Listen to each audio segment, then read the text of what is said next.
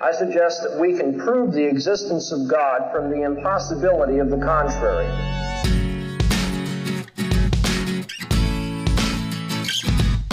As Christians, we do not give up our intellect.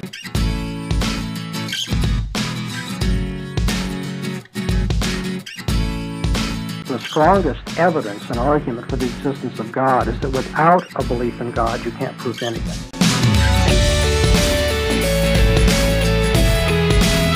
How can the law be material? That's a question I'm going to ask you.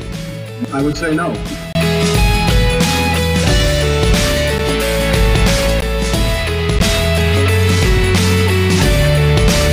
Can you give me an example of anything other than God that's immaterial?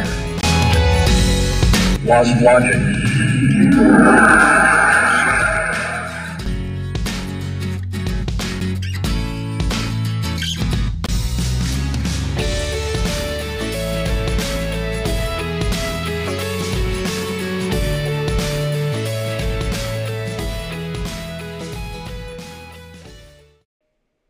Welcome to the Revealed Apologetics podcast. I'm your host, Elias Ayala, and here at Revealed Apologetics, our goal is to equip believers to defend the Christian faith, and we want to equip you to do it in a way that is honoring to God and faithful to Scripture. So sit back, relax, get your thinking caps on, and let's dive into our topic for today.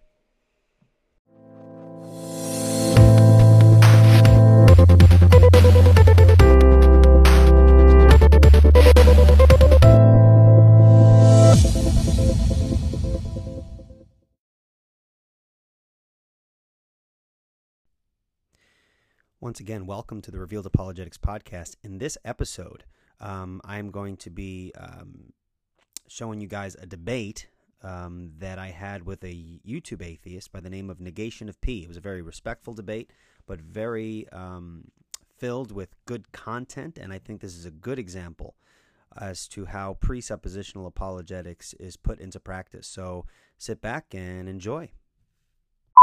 Ladies and gentlemen, thrilled to have you here. This is going to be a lot of fun. Believe me, the most fun. So we have two guys who have had prior debate experience. They've been in different places, different channels, and this is going to be a really interesting discussion, not only because we've done a lot of Does God Exist, but it's been a while since we've done a Is Christianity in particular true discussion. And I'm not joking. I think this is the first time that we've ever had a presuppositionalist. So that's also a really special thing. I'm very excited to have a pre-supper, as that's how the kids say it nowadays. A pre-supper, I don't know. So anyway, they are both linked in the description. If you enjoy what you're hearing, if you're like, yeah, I like that, I want to hear more from either speaker, they're both in the description so that you can click on their links, reach out to them, hear more of their content. We would welcome you to, I can tell you, I've gotten to chat with these guys, and very pleasant people. I think this is actually going to be a really, just a really pleasant conversation. So, with that, we're not going to take any time, but we are going to jump right into it. So, I want to say, right before that, I always forget, if this is your first time here, consider hitting that subscribe button, as we have a lot more debates coming up. In fact, we've got a really big one we're excited about. Aaron Ra is going to be having a discussion with Fuzz Rana this Monday for real. I'm stoked about it. So that's going to be out there. We got a lot of other stuff. So glad to have you here, whether you're Christian, atheist, Republican, Democrat, Jedi, or even Sith. We are glad that you are here. We are trying to build an eclectic community of different people. So with that, Eli will give you a chance to make your kind of opening statement for why you would say yes to the question of whether or not Christianity is true. Thanks for being here, gentlemen. All right. Well, first, when I talk about these issues, I'd like to lay out the groundwork as I see the nature of the debate. Okay. And of course, Negation of P is going to be familiar with some of the buzzwords and things like that. But we're not reinventing the wheel. We're discussing issues that people have debated over and over again. So I'm just going to lay out the situation as I see it. And the situation as I see it is that we have the situation of worldview versus worldview perspective. Why is there a difference between the Christian and the non-Christian? It's really because we are wearing different worldview lenses, so to speak. And you and I are wearing glasses. if our worldview was a set of intellectual glasses, everything in human experience is filtered through those lenses. Okay. And so if I'm wearing red lens glasses, everything I'm going to look at is red. If I'm wearing blue lens glasses, everything that I'm going to look at is blue. That is necessarily the case. I do not believe that we can float in a neutral ground of a worldview independent situation in which we can make sense out of specific facts and things like that. We are both coming to this discussion from a worldview perspective, different systems of thought. Okay. That being said, I do also believe that there is no neutrality in this sort of discussion. So that is often understood that the Christian is the one who's making the positive claim.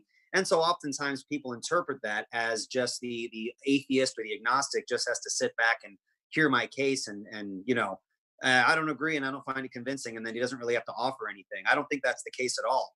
I think really when you boil down to the issues, there really are only two worldviews. Now I know that we have the Christian worldview on the one hand, and I would categorize the other worldview as the non-Christian worldview. We can understand subcategories within the non-Christian worldview. Say, for example, we have Islam, who looks at the world through the lens of the Quran, right? You have the Mormon, who has their specific worldview perspective. We have, I know atheists kind of have qualms with calling their perspective a worldview, but I'm going to assume it's a worldview because I think it is. And if we want to interact in that, we can. Every perspective has within it, if we were to look at the situation as only two worldviews, the Christian worldview and the non-Christian worldview, every non-Christian worldview has implicit or explicit within it the assertion that Christianity is false. For example, if you are an atheist and you say God does not exist, that implies the falsehood of the Christian worldview. If you are an agnostic or a little kind of a hybrid of an atheist agnostic sort of person, you say, well, I don't know if God exists. Well, that's an implicit assertion that Christianity is false, since one of the very important assertions within the Christian worldview is that in a very profound sense, everyone knows that God exists such that they're without excuse. Now, you don't have to believe that. Well, I reject that statement from an agnostic perspective. But if you claim you don't know, we do have to grant this much, that is an implicit claim that Christianity is false. So when we're dealing with worldview against worldview, principle against principle, system against system, it's not this situation where just the one person provides a positive case and the other person sits back and just listens to what the other guy has to say. I think in this kind of debate, when we're dealing with worldview systems, which have inherent within them ultimate foundations upon which everything else is built, we need to both interact with each other's worldview perspective. And that's going to include things like worldview critique. We're going to have to internally critique each other's perspective. It does nothing to throw stones, so to speak, from outside the Christian worldview and disagree with it while standing on the non-Christian worldview foundation. If you want to attack the Christian worldview and the claims that I'm going to make when I put forth my argument, the only way that you can do it is to hypothetically grant the truth of my worldview and then show, given its principles, that it cannot stand. In like fashion, it does nothing for me to critique the non-Christian worldview from the outside of the non-Christian worldview. I need to hypothetically grant the truth of the unbeliever's principles and show that there is internal inconsistencies there. This must be the case, since we cannot speak merely of individual facts, since individual facts are not understood in a contextless context, so to speak, right? Every fact of experience requires a context in which it can be interpreted. And so we bring our worldview systems to interpret those specific facts. And that's why, as we engage, I'm not so much going to be focusing on specifics. I want to focus on specifics in relation to a worldview system out of which we can make sense out of those specific issues that we might talk about, be it science or whatever the case may be. So in closing, so I don't take up, by the way, I'm a teacher, and so I can talk forever, so I do apologize. The argument, and I'm sure negation appeal will be familiar, my argument is quite simple. It's a transcendental argument. And my argument is that the truth for the Christian worldview is that if it were not true, you couldn't prove anything at all. And so the Christian metaphysic, so to speak, provides the metaphysical context in which epistemological claims have grounding, in which knowledge is something that we could acquire, intelligibility makes sense, science, the coherency of history, philosophy. All of these things require, as a necessary precondition, my argument is, that the Christian worldview is correct, that what the Bible reveals about the world, that is actually the case. And that metaphysical context gives coherency for every single specific thing within a person's worldview. And so the truth of the Christian worldview is that if it were not true, you couldn't prove anything at all. One more thing before I close. There's a temptation to think that this argument is merely an assertion. It's not an assertion, it's an argument. So if someone disagrees that Christianity is the necessary prerequisite for proof and knowledge and intelligibility, then we need to engage in worldview analysis at that point, so that you can ground knowledge and intelligibility within your own worldview, thus refuting my claim that the Christian worldview is the only precondition for intelligible experience. All right. I hope that wasn't too long-winded. So there we go. You got it. Thank you very much. We'll go right into open conversation with that. So ready for you, Negation of P. Thanks as well for being here. All right. And guys, y'all can call me Ned. Don't worry about the formal whatever. But yeah, I mean, Eli, I love what you said, because you're right about all of it. I mean, it's going to be wonderful. Not only are we teachers and we're going to be long-winded, so we're going to drive people nuts, but we're also going to agree from opposite sides of the fence, so people are going to be throwing stones in both directions. Mm-hmm. But you're right. As far as, sitting back and not making a case does nothing to help your side. And from that aspect, as far as making my case, like I said, I'll just open with, I agree that I have to demonstrate why, with the Christian God, knowledge, as far as it sounded like that's where you want to go, was transcendental and get into knowledge and be able to prove quote unquote things. We definitely can start there, because I think I can show that because of the Christian God, mm-hmm. knowledge is unattainable. You can't get there. So, okay. All right. Well, okay. So let's begin. Now that what makes this easier is that you've acknowledged that the situation that I've set up is an accurate depiction of what it means for worldviews to engage in internal critique. So let's jump in at that point. Then, would you admit then that we both have a burden of proof? Oh, yes. Okay. Cool. All right. So now we can just flip a coin to see who wants to go first. Which world? Let's build a world. Do you want to build a worldview? Let's go. We can just now. Well, I mean, what? And again, I don't care either way. But it seems like since Christianity is in the title, if you were to start with Christianity and go internal there and kind of. And by the way, just for listeners who might be listening. I don't mind talking about my worldview. I like to lay it out when I have the opportunity. And with this issue of burden of proof, I'm not trying to shift a burden so that I don't have to answer anything. I just don't want anyone to think that, since we both acknowledge that we have system versus system. And so we both have something to defend. All right. So I was just kind of saying that to joke around. But at any rate, all right. So the Christian worldview provides a necessary foundation for knowledge, because if we take a look at what a worldview is comprised of, we take the three foundations of a worldview: metaphysics, epistemology, and ethics. Now, for those of people who are listening, let me just briefly explain what those things are. Every worldview has a metaphysic, an epistemology, and an ethic. Metaphysics asks the question, what is real? What is the nature of reality? And it's very important to recognize that what you say about the nature of reality will spill over into your epistemology. And so we ask the question in epistemology, how do we know what we know? And this is literally everything. How do we know anything about anything? So based upon the nature of reality, we then need to connect the nature of what we say about reality to the nature of knowledge and how it's gained, and then move into the ethics as to, in light of the metaphysical commitments and the epistemological commitments that we have, how then should we live our lives? And when we lay those things out, it is important to recognize that they must be consistent with one another.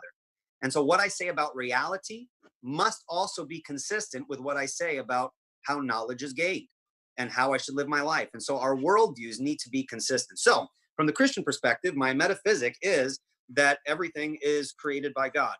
There is a creator-creature distinction that we make. I am not God. God is the original. He created all things. Knowledge is possible because human beings are made in the image of God. And so we reflect God's nature in various capacities. One capacity would include the ability to be rational, to utilize logic, which is itself a reflection of God's nature. And everything that we know about anything is connected to God's revelation, either in general revelation, the created order, which includes literally the universe, the heavens declare the glory of God, and internally our own rational and logical capacities are themselves a revelation of God. My epistemology, in light of my ontology, includes the fact that God is able to convey aspects of reality to us such that we can know it. Okay. And in light of that, there are certain ways that we should live in light of that. And that spills over into my ethics. So within my worldview, knowledge is based upon God's revelation and his ability to convey knowledge to image bearers.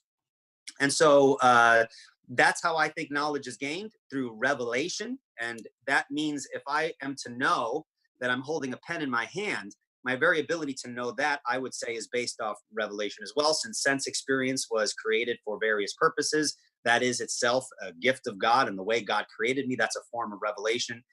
So anything that we know would have a revelatory foundation. And so God can convey to us certain things such that we can know them. That being said, I do not believe we can know everything, and I can be mistaken about some things, but there are certain things that I cannot be mistaken about, which I'm sure we'll get into when you cross-examine me. Okay, so I hope that kind of summarizes things in a I can't say short, because I'm not sure if it's possible for me to be short in my explanation, but I hope that makes sense and I'm not just rambling. No, that makes lots of sense. And yeah, I'll warn you, as long as you can go, I probably can double you every time. So okay, well, you have a white beard. Looks like you have more experience in this than me, so you probably could. That's not a good thing, by the way. That's definitely, I ramble way too much. So cut me off if I get there. Don't worry, I will. All right. Yeah. So to me, that was fairly clear. I hope, the audience is on the same page as what we're looking at. Just a couple of points of clarity about God. I just want to make sure that we're on the same page. Effectively, the God that you believe in is omni across the board. Correct? God is omnipotent. He is all powerful, but of course, omnipotence defined within a Christian worldview context. God is omniscient. He knows all truths and believes no falsehoods. Any omni that we could apply, if it's in accordance with how God has revealed himself, then I would say God has those omni qualities. Okay, good. Also, God has a plan, and that plan must be carried out. We can't, nor anything else could thwart that plan, correct? Right. God has a sovereign decree. And so before he creates, if we can use the word before, we're going to be talking in popular parlance before anyone claims, well, that doesn't make sense before, Right. God decrees everything that comes to pass, so that everything that happens in space and time is an unfolding of his own counsel and purposes. Okay, good. Yeah, I just wanted to make sure. I kind of figured you were there, but just wanted to, Sure. before I started dissecting, so to speak. Okay. All right. So we'll start with the metaphysics, like you were saying before. Speaking about what is real, what I guess I'm assuming that you're basing your reality on, for lack of a better term, would be uniformity of nature and inference, at least to a certain degree. I would say that knowledge of God is immediate, not mediate. In other words, my knowledge of God does not come from a looking and seeing and drawing conclusions. I would say the knowledge of God is inherent within my system, and it's upon that foundation I can make sense out of everything else. And so I'm not basing my belief on, say, the uniformity of nature, because the uniformity of nature is part of my system. So I hold that, and it has coherence because of other things within my system. Right. And I should have been more clear on that. I'm talking more ontology at this point, as far as what you believe about the reality of where you live and what we can glean from our surroundings, how, water runs downhill, all of that would be based on uniformity of nature, inference, that type of thing. That makes sense? I'm going at the deeper level. All of those things I use, and they help me gain knowledge, but it's only because of the metaphysical context in which I'm operating on, which is the Christian context. So that the world is the way that it is, and because the world is the way that God has revealed it, and because of that, it makes sense to use induction and logic and things like that, because I have a metaphysical grounding for them. They're not just arbitrary assumptions that I hold.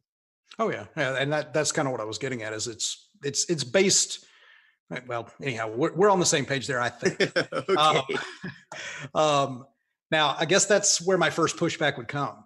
If I've got an omni God, something that literally can, within his power, do anything, let's say, even if we constrain it and bound it by logical, it's got to be, he can't make a married bachelor.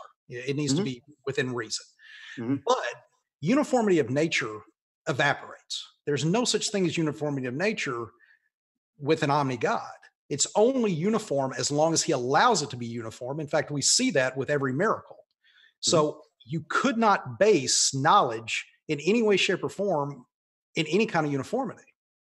Yeah. When you said that there's no uniformity of nature unless the God is operating in uniformity for that, for in a regular sense, right? I mean, he can do miracles or whatever. Yeah, that's right. There's uniformity of nature because within the Christian worldview, God's revealed to us that nature is uniform. However, when we say that nature is uniform, it is not necessarily so. In other words, the laws are stuck like that. Otherwise, God would be locked out of his creation. And so within the Christian worldview, I expect regularity, but also within the Christian worldview includes the belief that God could and has intervened in specific points to accomplish certain purposes. So I would say, for example, within the Christian worldview, I have justification for believing that the sun will rise tomorrow, most likely. But within my worldview, I could also say it may not if God desires to. But he's made promises that they will. Seed time and harvest will come.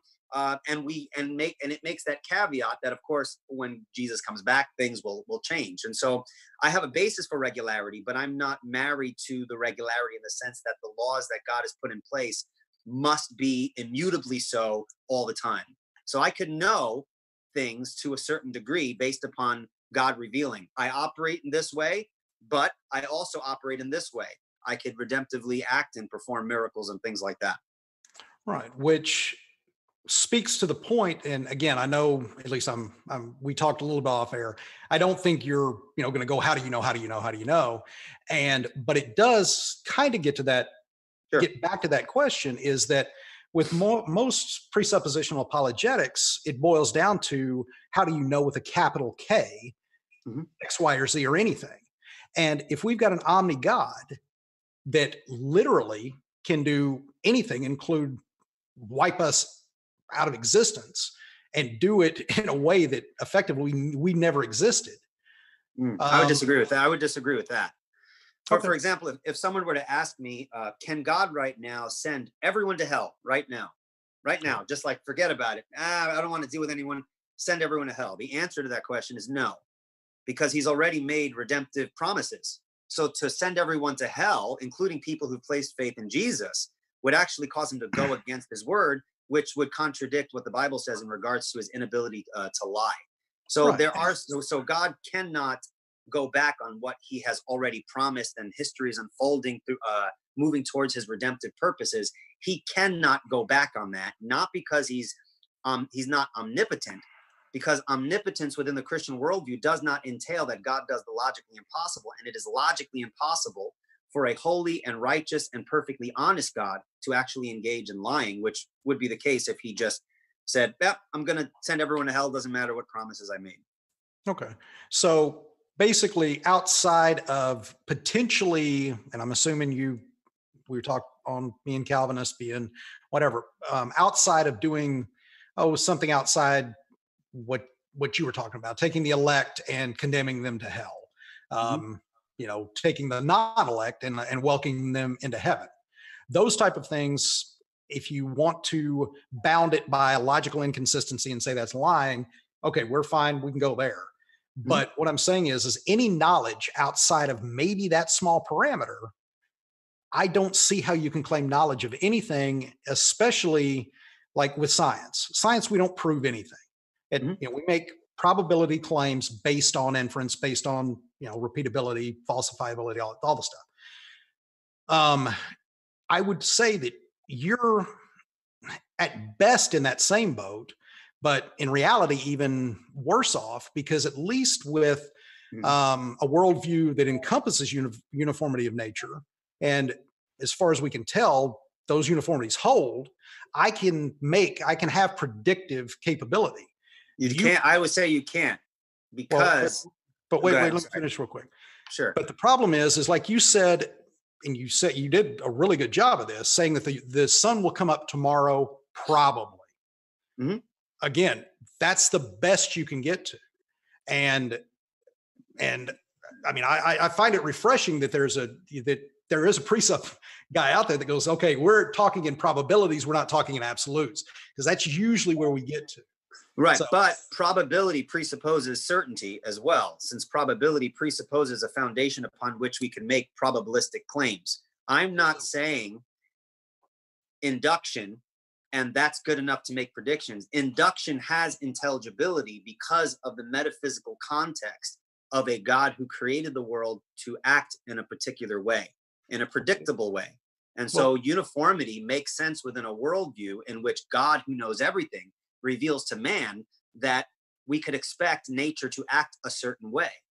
Now, I could leave it, even within that worldview. Yeah, God can perform miracles, but generally speaking, he's revealed to us nature will work for the most part in this way. It's safe to assume. In science, even as a Christian, when I engage in science, I do not give science the place that it does not seek to hold, namely to give me absolute certain knowledge. The science doesn't do that. Science is a pragmatic discipline. Absolutely. And that's the case for a Christian.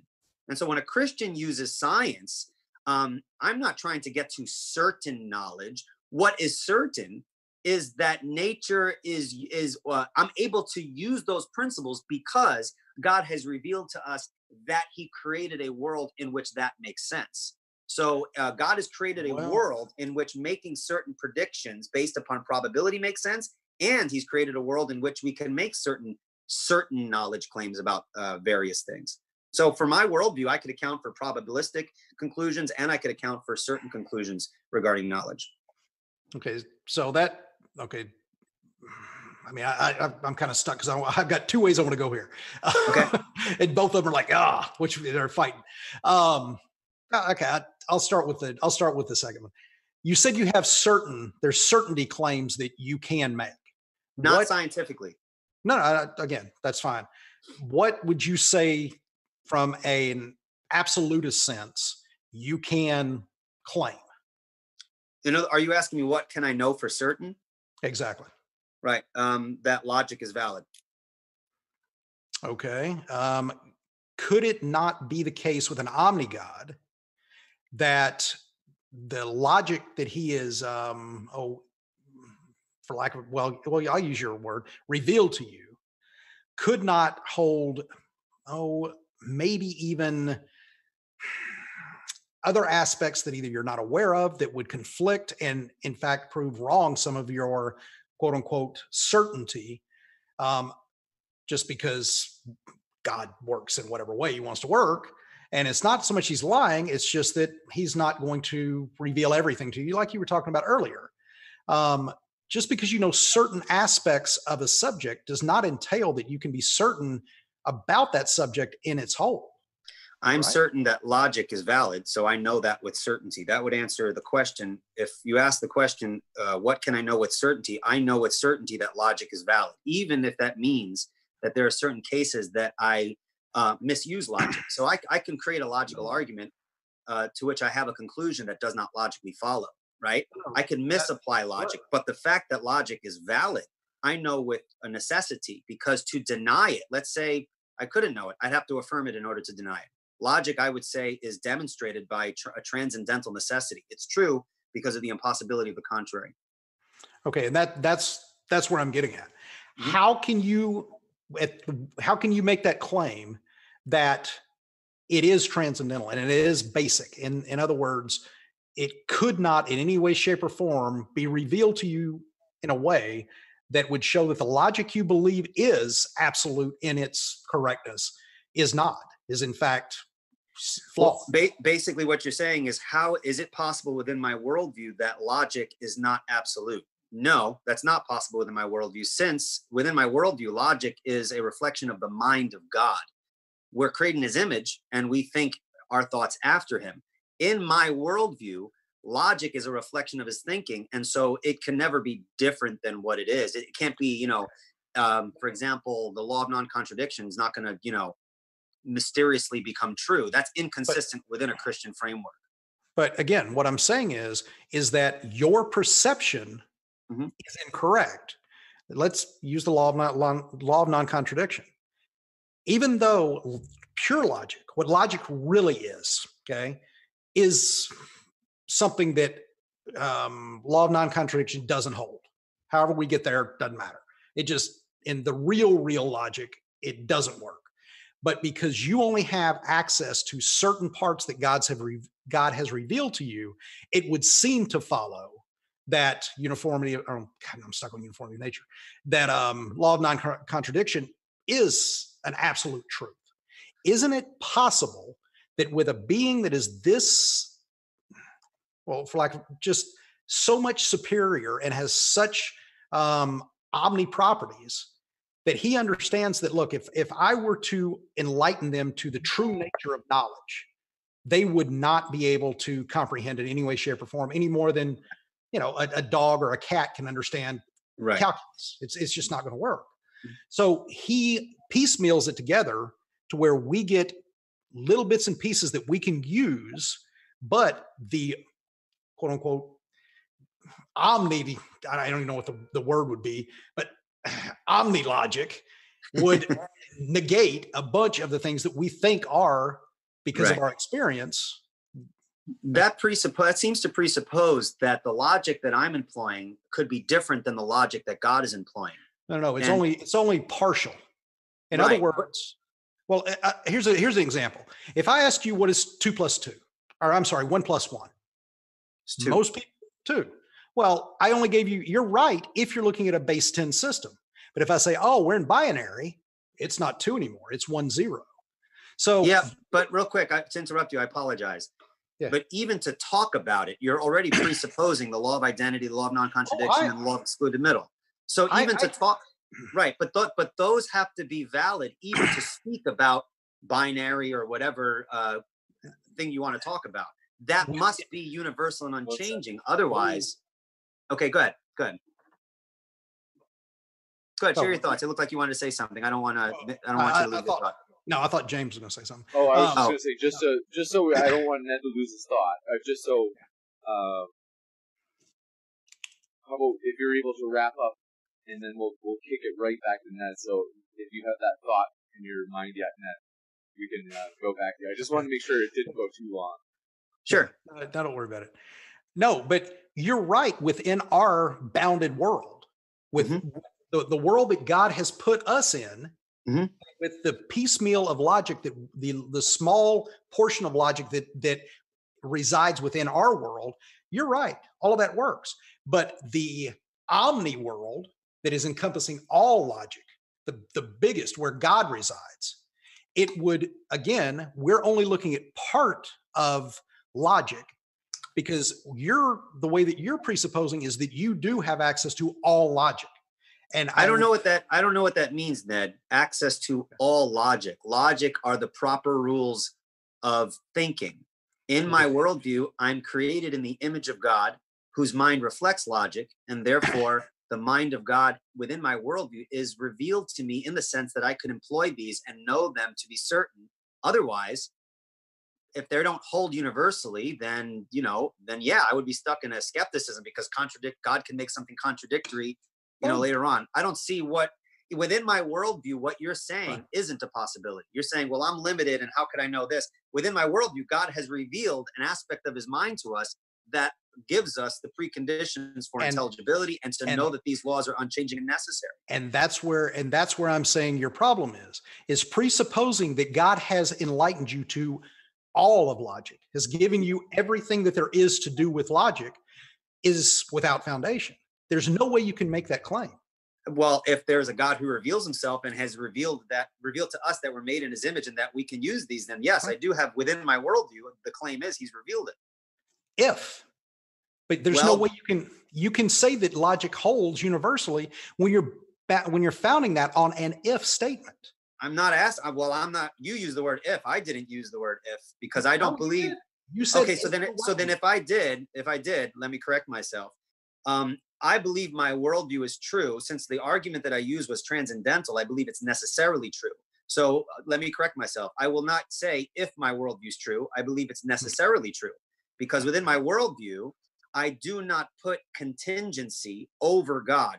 Within my worldview, God is the one who determines what is possible and impossible. Right.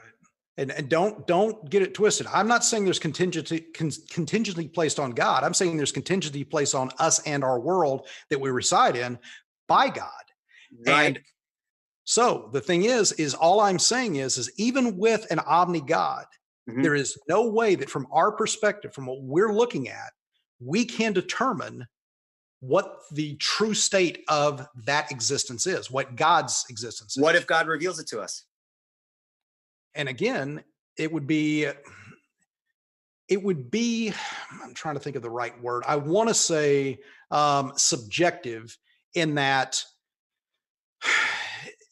it's untestable, unfalsifiable to know that this is the complete essence of, whatever you want to say. So say logic. There would be no way for us to determine if there is something outside that bounds, if we're bounded or unbounded. How do you know that there's no limits outside it? And the fact that it's not falsifiable is not a bad thing. If something's necessarily true, then it's unfalsifiable. I'm saying that logic is necessarily valid. For to deny it is to affirm it. When you say all of logic, I just let me finish the thought real quick. When you say all of logic, I don't even know what that means. That presupposes that there is something more than these necessary laws that we have. These are the preconditions to even have discourse or to make any truth statements. So I don't know what it means it doesn't presuppose that they exist. It allows for their existence. In other words, it doesn't presuppose that they do in fact exist. All my statement does is allow for the possibility of the existence of outside more logic. I don't even know what to call it. And you're right. I don't know what that would be either. But from the Christian worldview, that's not an internal critique of my worldview, because it is. I believe it is, because here's the thing. I have not done anything to mandate that your God is in any way, shape, or form limited. If anything, you're the one placing limits and bounds on your God by mandating that he has, again, let me finish. He has, in fact, revealed this to us in its entirety by saying that it's impossible that he didn't. It's impossible, Ned, for the law of non-contradiction to be falsified by some extra logic in the mind of God, because then that would mean God can lie, which is a contradiction within the Christian worldview. Okay, how do you get there? Well, if the law of non-contradiction, a statement can't be both true and false at the same time in the same way. When God makes a statement, he can't then just contradict himself and violate the second law of logic, because he would be deceiving us. Within the Christian worldview, that's impossible. God does not contradict what he has established already. Within our bounded world, within our existence, you're right. But he doesn't do that, let's say. But outside this, there is another law that allows for both statements to be true at the same time. I don't believe that's possible, since I believe that the law of non-contradiction is universal. It's universal. It's not localized within, my segment of the universe. It transcends the physical universe, and it reflects, I would argue, the absolute universal mind of God. And I understand that. But what I'm saying is both of those statements, in my opinion, are without foundation, because one of them is saying that you somehow... Which statements? I apologize. Which statements you say are without foundation? Both claims you made about it being universal and... it's without foundation? Yeah. Is that what you're saying? That the claim that the laws of logic are universally true is without foundation. Right. I would just disagree. I think the laws of logic are established transcendentally. If you deny them, you affirm them. Now, if you say somewhere outside the universe, maybe they're not true, that's just begging the question that logic is localized into this one little area. Who's to decide that it must hold in my local experience, but it doesn't hold in some other mode of existence? I would say you're begging the question by presupposing that it is, by saying that this is the statement and therefore it works this way. That's not, well, Is- no, I'm not begging the question in a fallacious sense, because now we're dealing with transcendental proof. Okay. But again, People you're often pretty make I'm sorry. Again, that's the point that I say is without foundation, is making that statement that this is transcendental, that you somehow know in an absolute sense that this Yes. must be Yes. without exception transcendental, and at the same time claiming that there's an omni God that Mhm. can do anything. No, he cannot go against the logic that he's revealed to us, because that's an aspect of his own mind. Wait a second, you're not, again, if we compartmentalize, if we have a bubble universe, we can get into M theory or whatever you want to. But the thing is, what I'm saying is we're within this constraint that God created. And within this bubble, he says, okay, I'm going to bestow on this creation these laws of logic. And in those laws, in that creation, they are going to be universal within those that boundary. Then it's not universal. Then There it's you not go. transcendent Exactly. either. But that's my not point. But That's exactly it. I understand, but what you just suggested there is not the Christian position. How okay, tell me Because why that God would go does not against create, if we look at our universe as this bubble, God does not say, okay, I'm going to create a certain set of universal laws in this bubble. Then they're not universal. They're localized. For us, the wait a logic, Wait. one second. They're not localized. If logic is relegated to just our physical universe that God created us in, then they're not universal.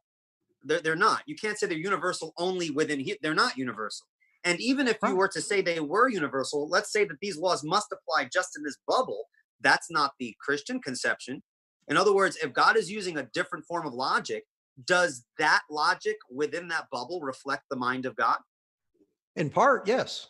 Well, the aspect that it reflects is necessarily the case. It's necessarily true, because it reflects. Correct. Well, no, because there is no context within the Christian worldview in which God uses a different set of logic than human beings. Because then, in that case, in this not within the Bible, you'd be arguing outside. Okay, all right. Then let's go back to the Bible. Where in Scripture does it mandate that these laws are universal? Well, we deduce it from the character of God. You have it in. What is that? Okay, so That's exactly my point. What, that we deduce it from the nature of God? How is that your point? Because again, if we only have partial revelation of God, we don't see God in his entirety. Of course, we're going to only get pieces. We're only going to get. Yes, but Ned, the pieces that we get are necessary for intelligibility, and so those foundations must be unchangeable standards that transcend our localized existence. Oh, and see there yes. You've stepped The across. laws of logic are transcendent. They're not just a product of our physical universe, and then God he says, okay, logic only works in here. That's not what the biblical Genesis would seem to indicate that God created everything in 7 days. And how you can say that our universe that's described in Genesis, both 1 and 2, is not compartmentalized is where I'm trying to get to, is how do you know that there is nothing outside of this creation? God doesn't have 5, 10 different other universes that are running. I would argue, Ned, that if God created multiple universes, they all would operate under the same logic, since logic is because logic, according to the Christian worldview, reflects the mind of God, and the mind of God transcends every universe that he might create. Okay, but let's look at it this way. In this universe, God is going to reveal this part of his logical mind to us. In another universe, he wants to see how his creation reacts to a different set of logical. That presupposes there's a different set of logic, which I reject. No. It doesn't presuppose it. It allows for the possibility. There's a huge. The possibility that's not a possibility within the Christian worldview. You're not understanding from the Christian perspective that the laws of logic are universal because God is universal. They reflect a universal mind. And so when God reveals his mind to us, he's not a segmented where, okay, no contradictions here, but in this universe, I'm going to reflect a part of my mind where there are contradictions. That is unintelligible. How can you know that? Because by the impossibility of the contrary. Great. Show me how it's impossible. The laws of logic are true. The laws of logic, law of identity, law of excluded middle, law of non-contradiction, they are transcendentally necessary. Deny them and you lose the foundation for intelligibility. In our universe, I agree 100%. In our existence, you can. Again, but I'm saying to make that leap, to make that next step, to make them universal and absolute, you don't have foundation to do it other than to say that's what I believe. No, that's not what I'm saying. I'm not holding to some kind of axiom that has no justification. I like you asked me at the beginning. I think it was off the before we started. You asked me if I was a Clarkian, and I told you no. And one of the reasons why I'm not a Clarkian is because I don't start with axioms. Axioms are by definition not justifiable. What I start with is what I would like to call, people who know the methodology will know what I'm saying, a Van Tillian transcendental presupposition. And a presupposition, contrary to popular opinion, is not an elementary assumption without justification. A transcendental presupposition is an elementary assumption that is justified, but not by appealing to something external to itself, but rather appealing to its own transcendental necessity. And the transcendental, transcendental, and that's one of the main reasons I asked you about being Clark or being a Clarksian was because Clarksians, in my opinion, get it. They understand that making that claim about the transcendental is a axiomatic claim. No, because for example, when you say maybe it's possible that logic isn't universal, I don't grant you that.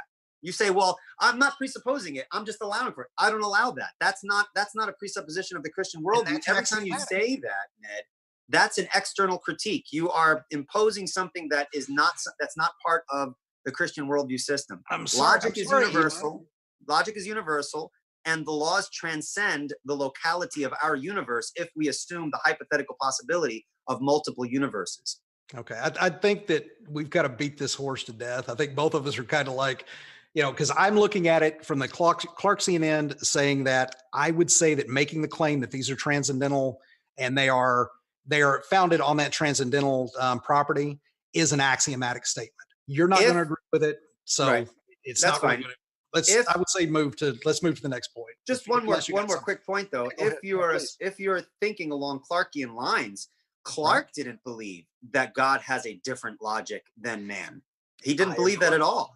I agree that. And again, as much as I would say that if you're going to go down that road, I think Clark was closer. You're right. I'm still not on board with, of course, I'm not a Calvinist. In fact, I'm not even a believer at all.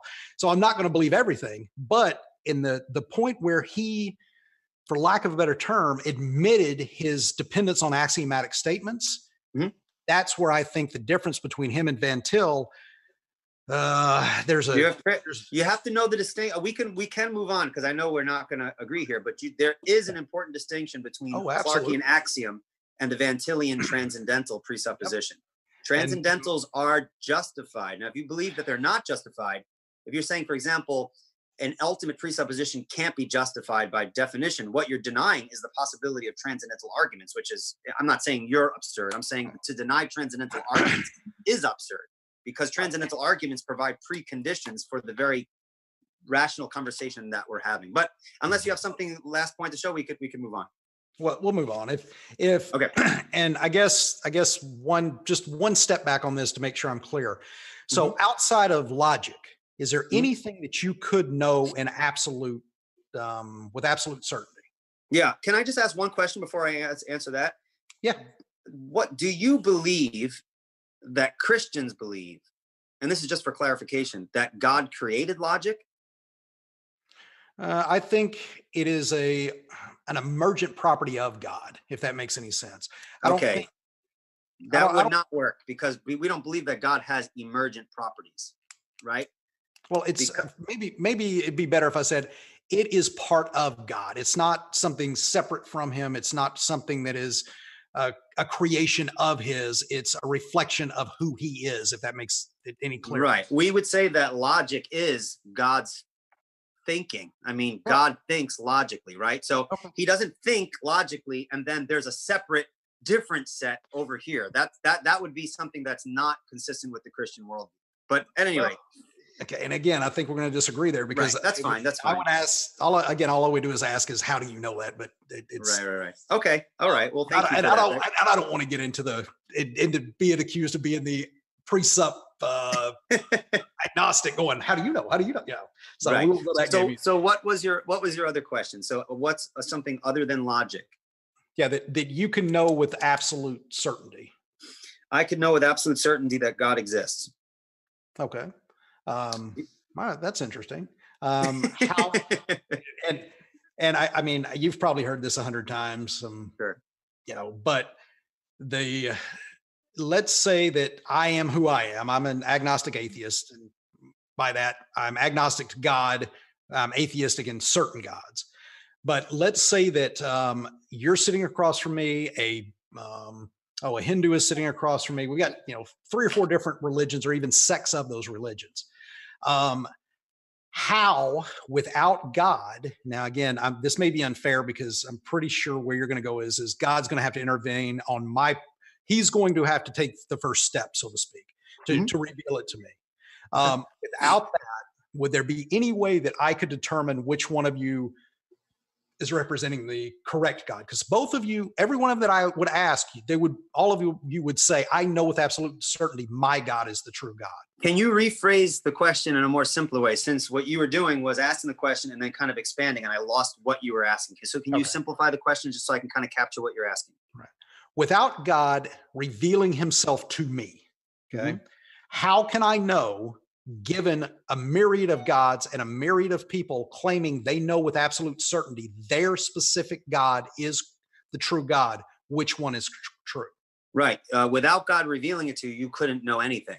I would say that any article of knowledge is revelatory. So I do not believe in autonomous reasoning that independent from revelation that we come to certain knowledge claims. I would even include there, Descartes' cogito ergo sum. I think that there's problems with that as well.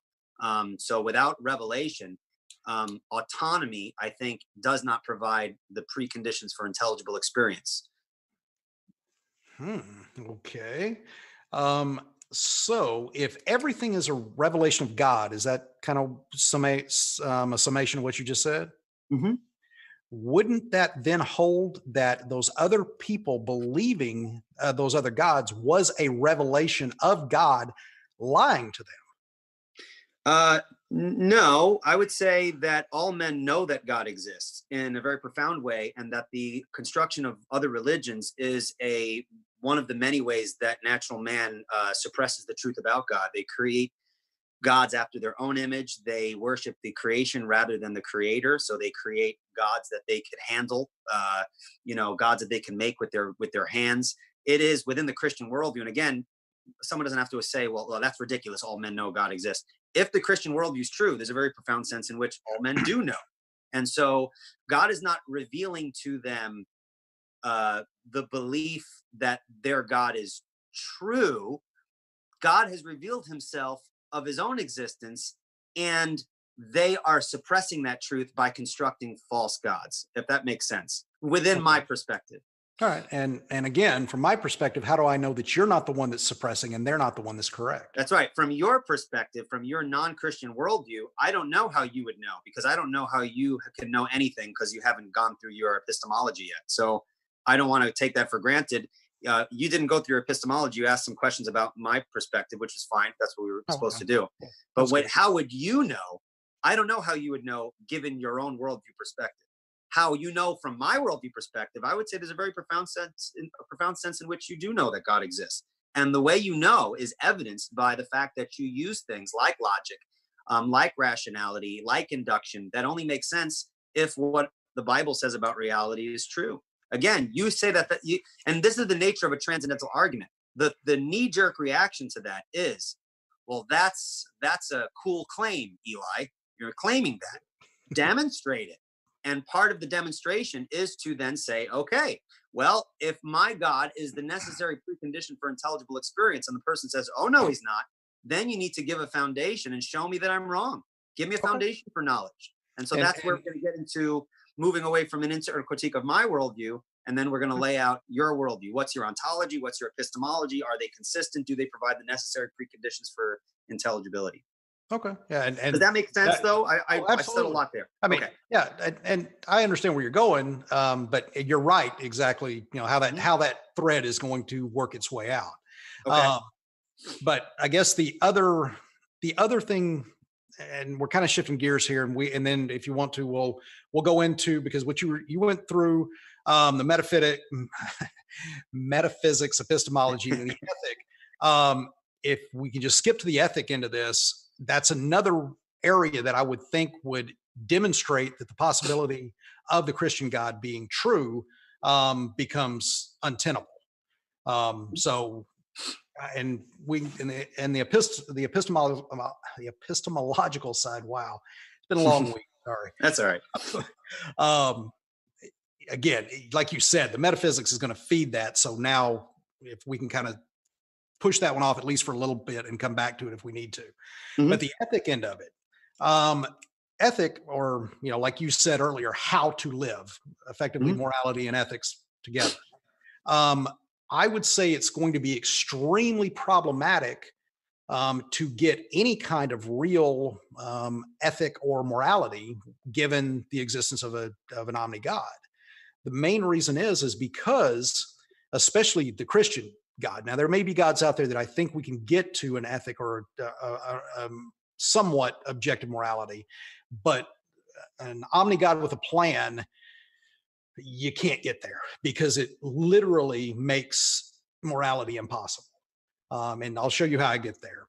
Mm-hmm. Let's say that you have an omni God that is omnibenevolent. And the interesting thing is if the God is malevolent, it works the exact same way. But I would assume that if God does something, regardless of what it is, it has to be the best of all possible actions. Would that be fair? Mm-hmm. Okay. So God, being an omni being, cannot be a passive player. There's no way to sit back and who says? Well, who says? That's well, I'm about to explain why. Okay. Because if he's omniscient and he's all powerful and he has a plan, and again, he's omnibenevolent, if he has a plan and something is taking place that would go against that will, go against that plan, that can't happen. It's impossible. It's incoherent that action could even remotely take place. Does that make sense? I understand what you're saying, but then you have to understand, again, within Christian theology, we make provision for those. We make those distinctions from the scriptures themselves. We believe that God has a decree, like you mentioned before. Right. He has a decretive will that is never thwarted, and he has a prescriptive will which he allows to be thwarted. And when the prescriptive will is based off his revealed law, it is a sin to murder. Right. And God has decreed a world in which he allows people to disobey that. However, in their disobeying, God also has a decree which always plays out. Now, the decree does not make the evil actions that he permits good, but it does mean that the decree, which has his good purposes in mind, he has good reasons for the certain evils that he does permit.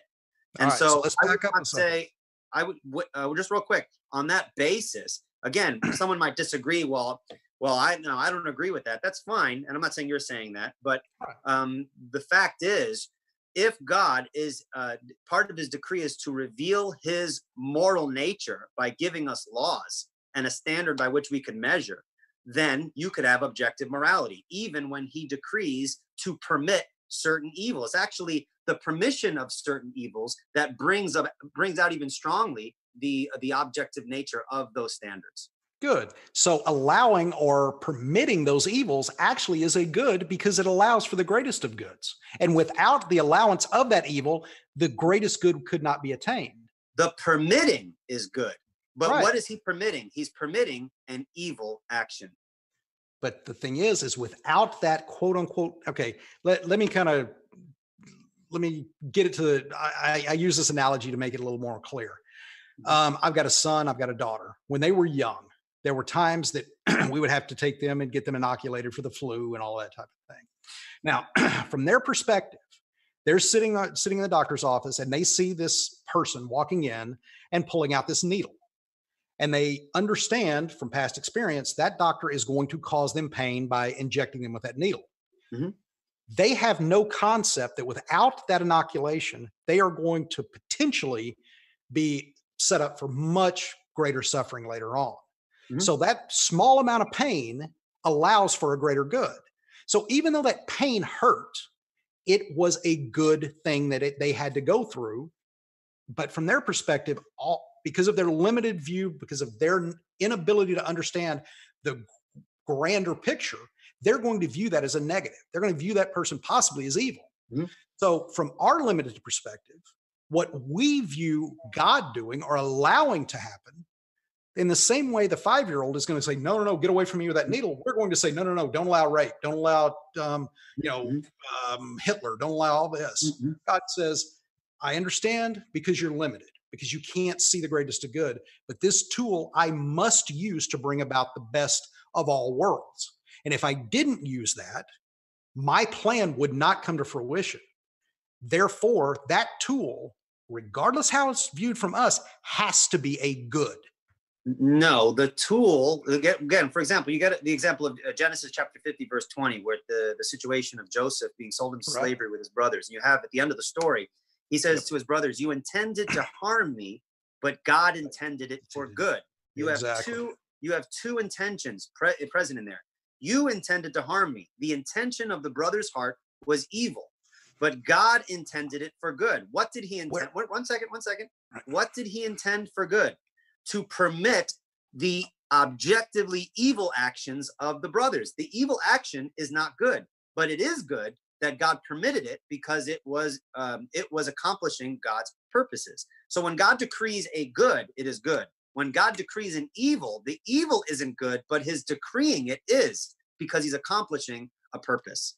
Within the Christian worldview, if you disagree with that, you're just now. I'm not. I'm trying to say. This to me is internal as it gets. Sure. Where did that desire to do evil originate? Within the hearts of the brothers, independent of God and His will. No, God decreed that the heart would be affected in certain ways. And if we follow Scripture, that was literally scripted from the beginning before they ever were there. Of course, there's no such thing and there's no thing that happens that's outside of God's plan. However, we make a distinction between.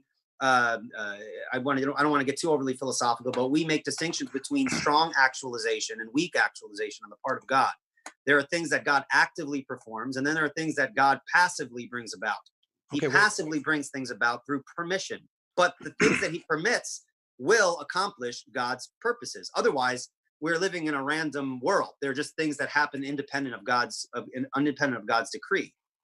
And that's my point, is that if everything is part of his prescribed will, he cannot prescribe evil. Not anything. No. Right. But you just told me that he prescribed the desire to do evil. No, I didn't say he prescribed. I said he decreed. The decretive will of God is different than the prescriptive will of God. These are important theological nuances that we have to make. Otherwise, we make a mistake in how God relates to. In his permissive nature, it's still not part of his will. It's part of his will to permit genuinely evil things to occur. Very good. To permit them. Yes. Which in order to allow that permission, allow that permissive action to take place, I would say would fall back into the prescriptive side. Well, you could say that. That doesn't mean that's the case. Here's the point. If we're talking about objective moral standards, let's say you disagree with the validity of everything I just said and that you still are proving a point. If an action within the Christian worldview is deemed by God to be objectively evil, and the standard of determining that that's objectively evil is his character, his good character, as he's revealed it, then within that system, those actions are objectively evil. That's independent of whether God decrees it or whatever.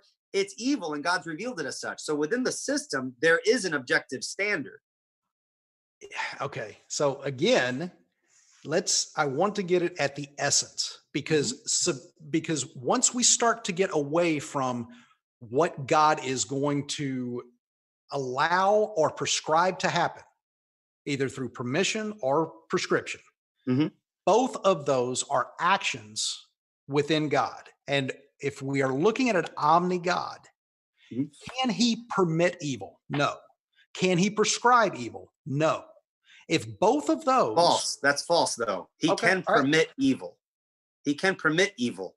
so If an he omni, has, if God is omnipotent, then he's able to permit certain things to occur. But they're not random. He permits them because, as a good God, he has purposes for permitting them. But his Exactly. permitting them doesn't mean they're not evil. The evil, we have to keep this in mind. The action that he permits is evil, but him permitting it for his sovereign purpose is not evil. would There's a difference would- between the two. Well, no, I don't think so. Because here's the thing: Okay. would without him permitting those actions to take place, the greatest of all goods take place. Can you ask the question again? I'm not sure I understand. Without him permitting the, like you said, ultimate evil, whatever you want to call it, evil in general, Mhm. without him permitting an evil action to take place, could the greatest of all goods, his plan, come to fruition? Well, it would depend. The things that are considered good are relative to his purposes. If God has a purpose, then certain actions, whether it's an active thing by God or a permissive thing of God, would be good relative to serving his ultimate purposes. So if God has a purpose, then these actions are good in as much as it serves his purpose. If he permits, then it's good that he permits. But what is he permitting? He's permitting evil. They are genuinely evil. And within the Christian worldview, we can know that they're evil because we have the comparison of God's perfect nature Okay. expressed in his law. All right, maybe a That's, little. before you follow up, that's the Christian perspective. I don't see the point you're making that within the Christian worldview, we can't have an objective standard. Even if you disagreed with everything I said, we still have an objective standard. I don't agree with your critique, but there is a standard to determine what's right and wrong. Okay, but all right. And so I guess my view, just I kind of cut the chase a little bit here. My Okay. view as far as morality goes is you got to have, number one, the possibility of his existence. I would say if everything ends up being good, there's no such thing as morality. Right. Secondarily, if you can get past that hurdle and you can show that there can be good and evil, then you have to have identifiability. In other words, I have to be able to tell what is good or evil. There's Mhm. another argument that I bring to bear that shows, at least in my opinion, that with an omni God, you cannot identify good and evil. That's And false. then, well, we can get there if you want to. And then third, Okay. you have to have justifiability. Mhm. And as far as once you determine what is good or evil, justify why it is good or evil. And again, so you've got a three-legged stool, so to speak. Mhm. And if you take away any of the three legs, it's going to fall over. Well, So let's go through this. Let's go through each stool. Okay. So what was the right. first one? So the first one is viability. Can you actually have any type of moral system with an omni God that is omnibenevolent or malevolent? If Yes. Well, everything- not malevolent. I would say if he's malevolent, then you're throwing a wrench into the whole thing because then you get into Descartes' evil demon, and there's a whole bunch of things in terms that are problems. right. So that's not the Christian world. All right, We don't want to go there. Right, we can constrain it. We'll just go to benevolent. Okay. So let's answer the first stool. So Gotcha. within the Christian worldview, we have an objective standard. If the Bible is my standard and God reveals his law to us and tells us it's a reflection of his good nature, that's the standard. So how do I determine what's right and wrong? Anything that does not conform with that standard is Perfect. wrong. Great. All right, so we're moving on to the second one as far as identifiability, but I mean, I still think there's some there's some bone to be chewed with possibility, but we can move on a little, at least a Okay. little from there. Sure. So let's go to identifiability. Again, and then it's kind of a setup. I'll tell you, whatever. Okay. Well, that's very nice. Like, listen, Eli, I'm about to set you up. I just want to let you know. I do. I definitely. I'm not here to get you or gotcha. Okay. Cool. All right. So the thought experiment I use here is we're going to Alaska, and we've gone through training. We've got a deer rifle. We've got all of this stuff that we need, and we come across a ridge line. At the peak of the ridge line, we look down in the valley below, and there's a group of boys down there, 18 below, whatever. It looks like Boy Scouts, something like that. And they're down there. They're going about their business, not doing anything. And we look off in the distance, a couple of 100 yards away, and we see two bears that are attacking them. We know, however, we know that if we don't intercede there, those bears are going to come and potentially kill at least most, if not all the children. Mhm. Again, we have the means, we have the training, we were within range. What ought we do there? Ought we drop to a knee and try to kill the bears, or should we allow that to take place? And again, that's the setup deal. Yeah. Well, I mean, is the point, and you can correct me if I'm wrong, is the point you're trying to make that we don't have enough information to know what we should do? And we never can. That's the Right. problem. Okay, Because- that's Right. well. Let me respond to it, because that's the second stool. That's not analogous to the Christian worldview in regards to the objective standard. The objective standard is revealed to us such that we can know it, both not only through the external law given to us in Scripture, but also the Bible teaches that the law of God is written in the hearts of everyone. So the God's law is something that is not some ambiguous thing. It's something that we can know. We can debate finer things in various contexts if you get to like case law, but the point is that if the Bible's true, the law of God is written in people's hearts. So it's not as ambiguous as, we're looking off and a bear's coming and we don't know what to do. That's not analogous to the Christian story. All right. Well, let's. If you grant the Christian story. I definitely want to go back to the written on our heart. Can I stop real quick? I do apologize. Yeah. I don't mind this line of questioning. As you can say, I've been happy to answer them. Yeah, absolutely. We haven't gotten to your worldview, and I don't think it's legitimate to start with ethics, since my whole point is that without the metaphysical context and the epistemology, ethics, I mean, we could just assume all those things are in place and talk. I don't grant those things. So, and I thought we went through the metaphysics as far as showing why I don't grant your absolutist view. That's the internal critique. Metaphysics. Yeah, you tried to internally critique my perspective, but you have not laid out your own, right? You haven't laid out your own metaphysics. You're absolutely right. We haven't. Right, that's what I was saying, because I know we're running out of time. We won't be able to get to, because you've been grilling me, which is fine. But I wanted to, I don't know how much time we have left. Maybe we can go a little bit into your own perspective to kind of show the point of what I was saying at the beginning, that the proof of the Christian worldview is that if it were not true, you couldn't prove anything at all. Right. Let's get into your metaphysic, your epistemology, and then your ethic, and see how you build your worldview. And I don't mean to cut you off if you were going through something. We can talk about it forever, I suppose. Exactly. Now, just to wrap that up, and then we'll definitely switch over. Sure. Basically, the point of that is that setup is reflective of the she-bears attacking the kids in the Bible. Elijah, yeah. Yeah. So with that, if we pull the trigger, and now there can be arguments made that we couldn't kill the bears, but our attempt to kill the bears would go in conflict to God's plan, because if he sent those bears like he did with Elijah, then he is wanting those bears to teach those children a lesson. So us trying to do that could be considered to be trying to go against God's will, which again, I think we would all agree is a negative. Even though we're trying to do a good and our heart tells us to do that, we can't know that God is not using that for a greater purpose. And that would go across the board. And so I'll end with that one. And then real quick, the Bible, within the theology of God's decretive will and his prescriptive will, the Bible does not teach that I'm responsible to know God's decretive purposes. That's my point. The prescriptive will is what he reveals. I'm responsible for that. And but if you're looking at an objective right and wrong for each given action, you cannot know, because of that independence of God's will and your inability to know it, what action you ought take to be reflective of that will. I do know, because based on his prescriptive will, he provides those standards, and his decretive will makes provision for my disobeying that, because even in my disobedience, I can't thwart his plans. Okay. All right.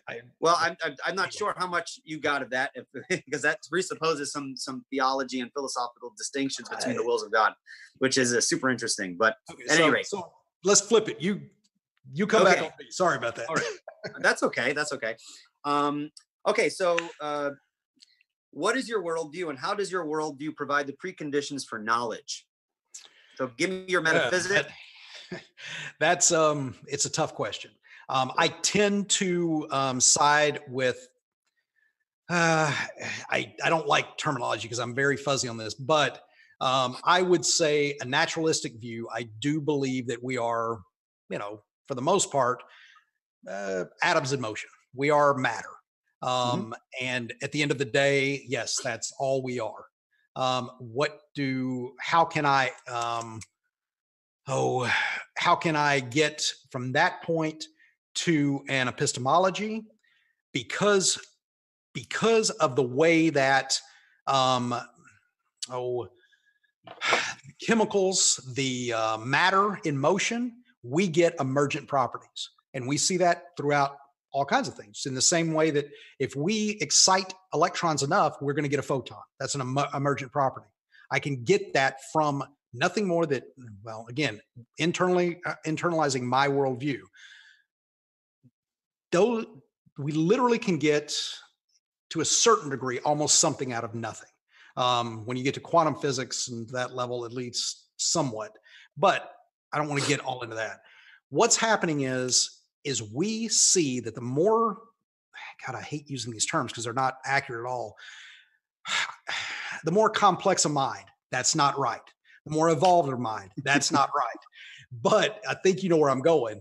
The more reasoning we see, the more ability we see from everything from logic, like you said, to compassion, to ethics. We see that throughout the animal kingdom, and it's based as much on complexity as it is also the dynamic of that animal. Go ahead. Sorry, man. Okay, real quick. I don't know if he's going to cut me off because we're finishing up, but you said we're matter in motion. Okay. Yep. If we're matter in motion, how do you account for personal identity through time? Since matter in motion, our chemical makeup, it's constantly changing. If you don't have personal identity through time, then you don't provide the preconditions for words like my, I, or even knowledge claims. How do you have a conglomeration of chemicals producing emergent properties such that you could know that it's producing emergent properties? You're already presupposing your continued existence, rationality. How do you get rationality from matter in motion? How could you know that your reasoning is valid on that perspective?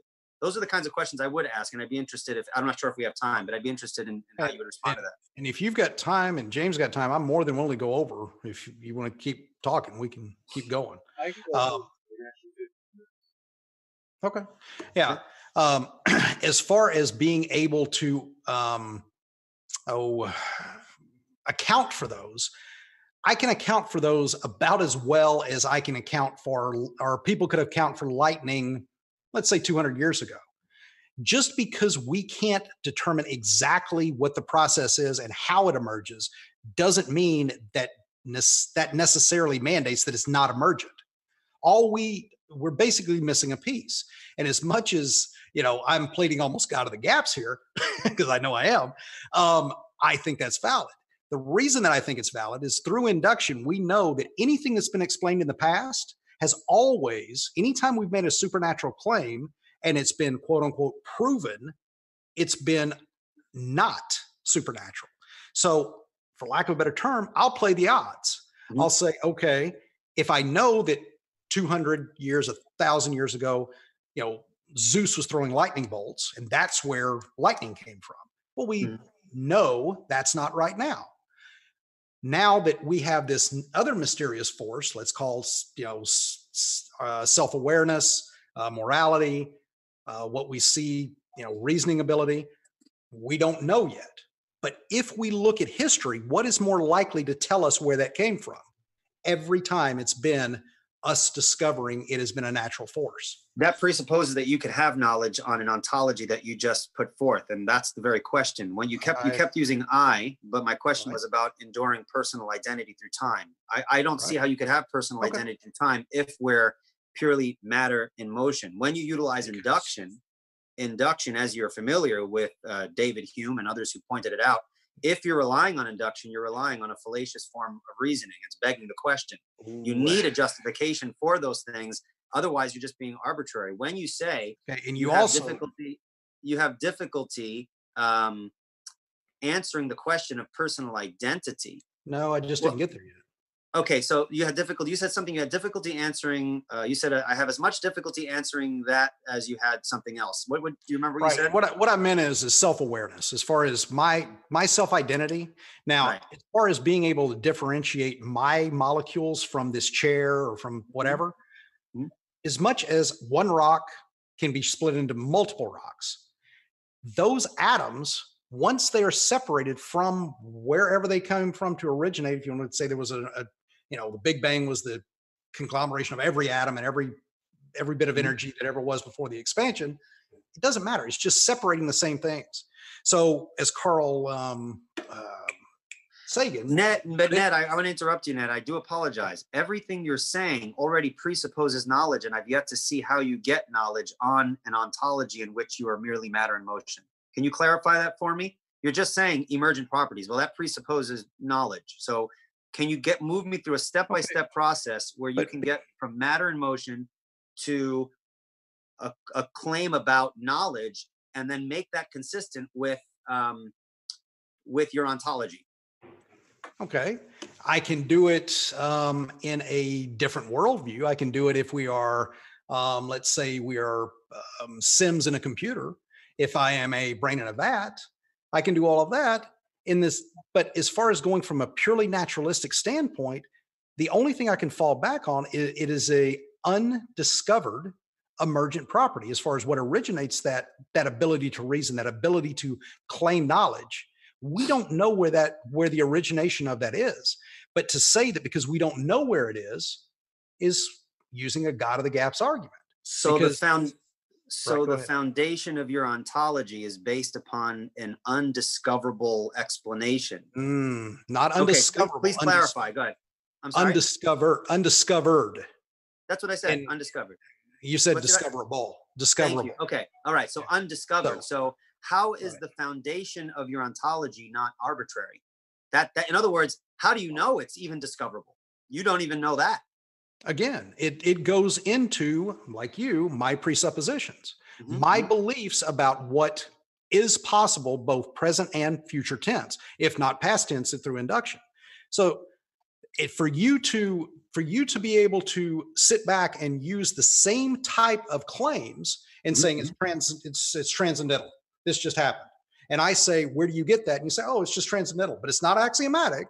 That's not what I said, but that's not my, but we don't want to go back into the internal critique, right, but that's exactly. Not what I said. Okay. Right. Sorry. If I misunderstood I don't say it's transcendental because it's transcendental. There's that's connected to my metaphysic, and there's a whole bunch of other things included in that.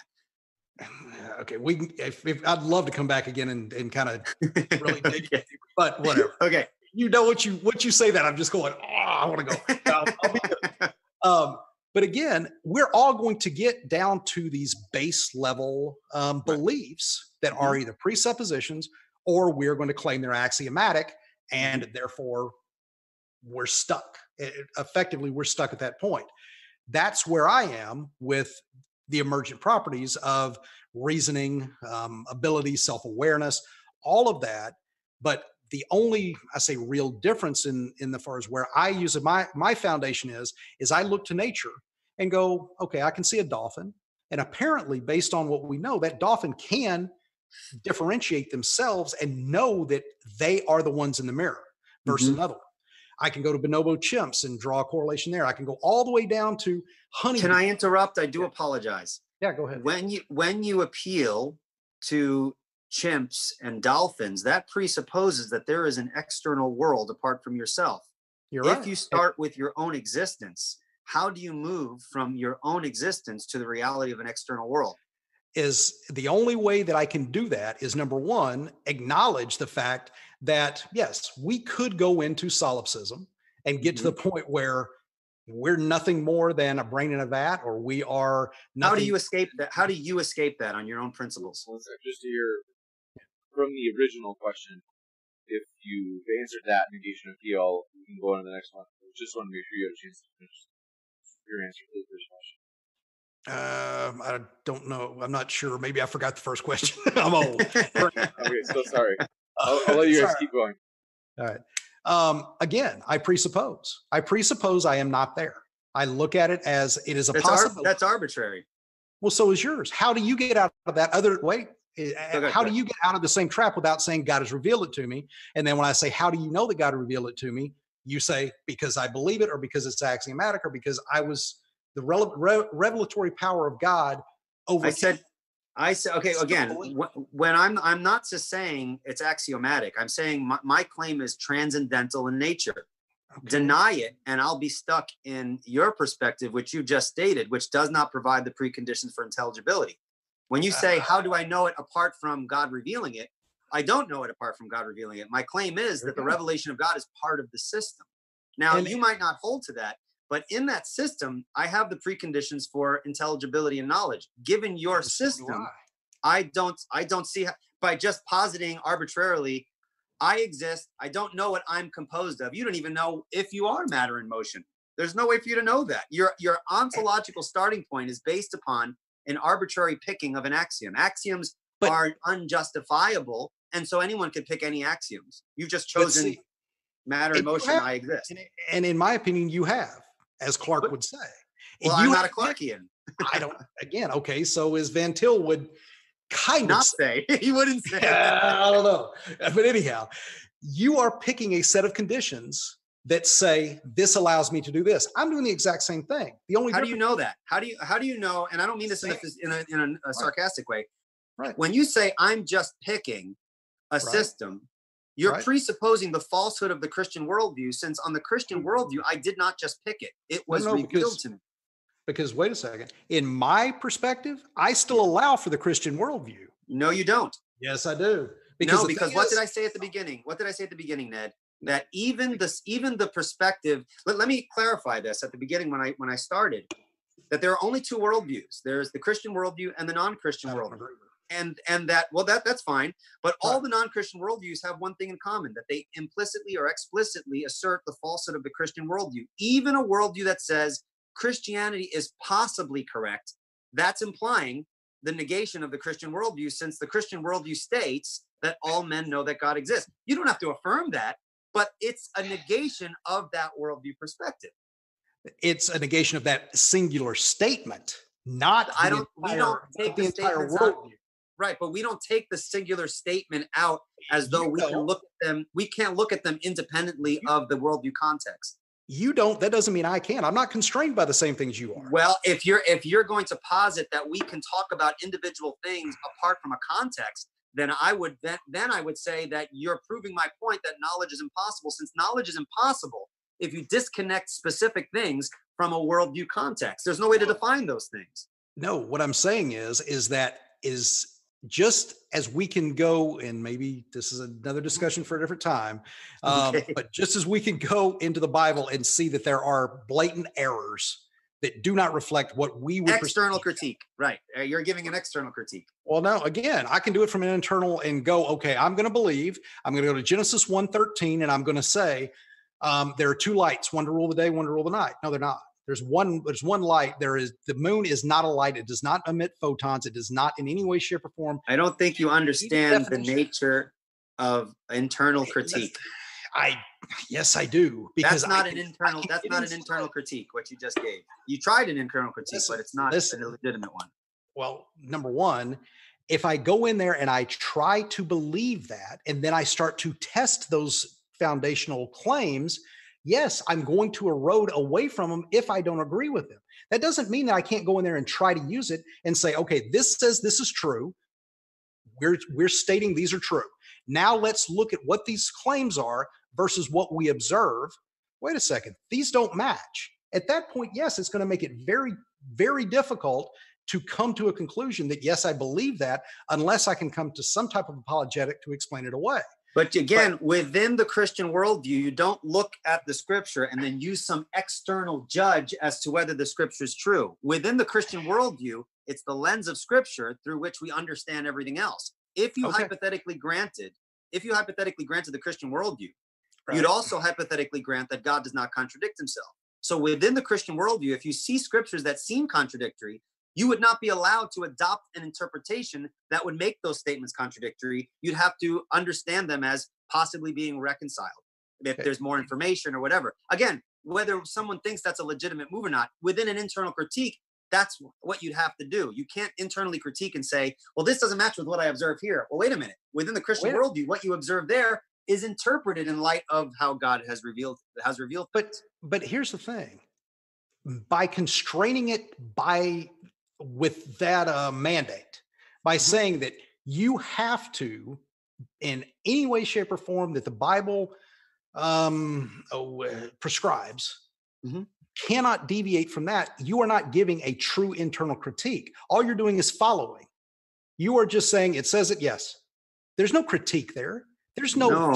I don't think you're. I don't. No. What I'm saying, an internal critique is this. Maybe we should have defined this at the beginning. And if I give a definition and that was what you were assuming, I do apologize. Okay. An internal critique is when you hypothetically grant the truth of the other perspective and then judge it on its own terms. But see, you say that I can go in and say, okay, these are true, these are true, these are true, but I have to stop there.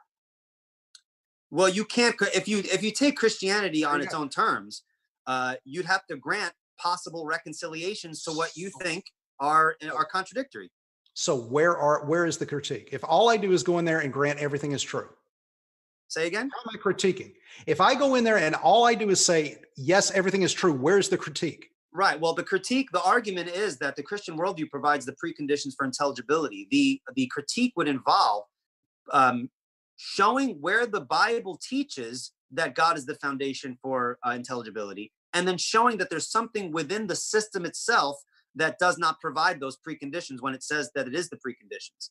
But the way you do that is not the way you just did it. Like, okay, I look over here and this conflicts with here. You're not operating in a consistent system. You're detaching data here and then it's saying this doesn't match with this, and then so automatically the scriptures are wrong. That's not an internal critique. But there's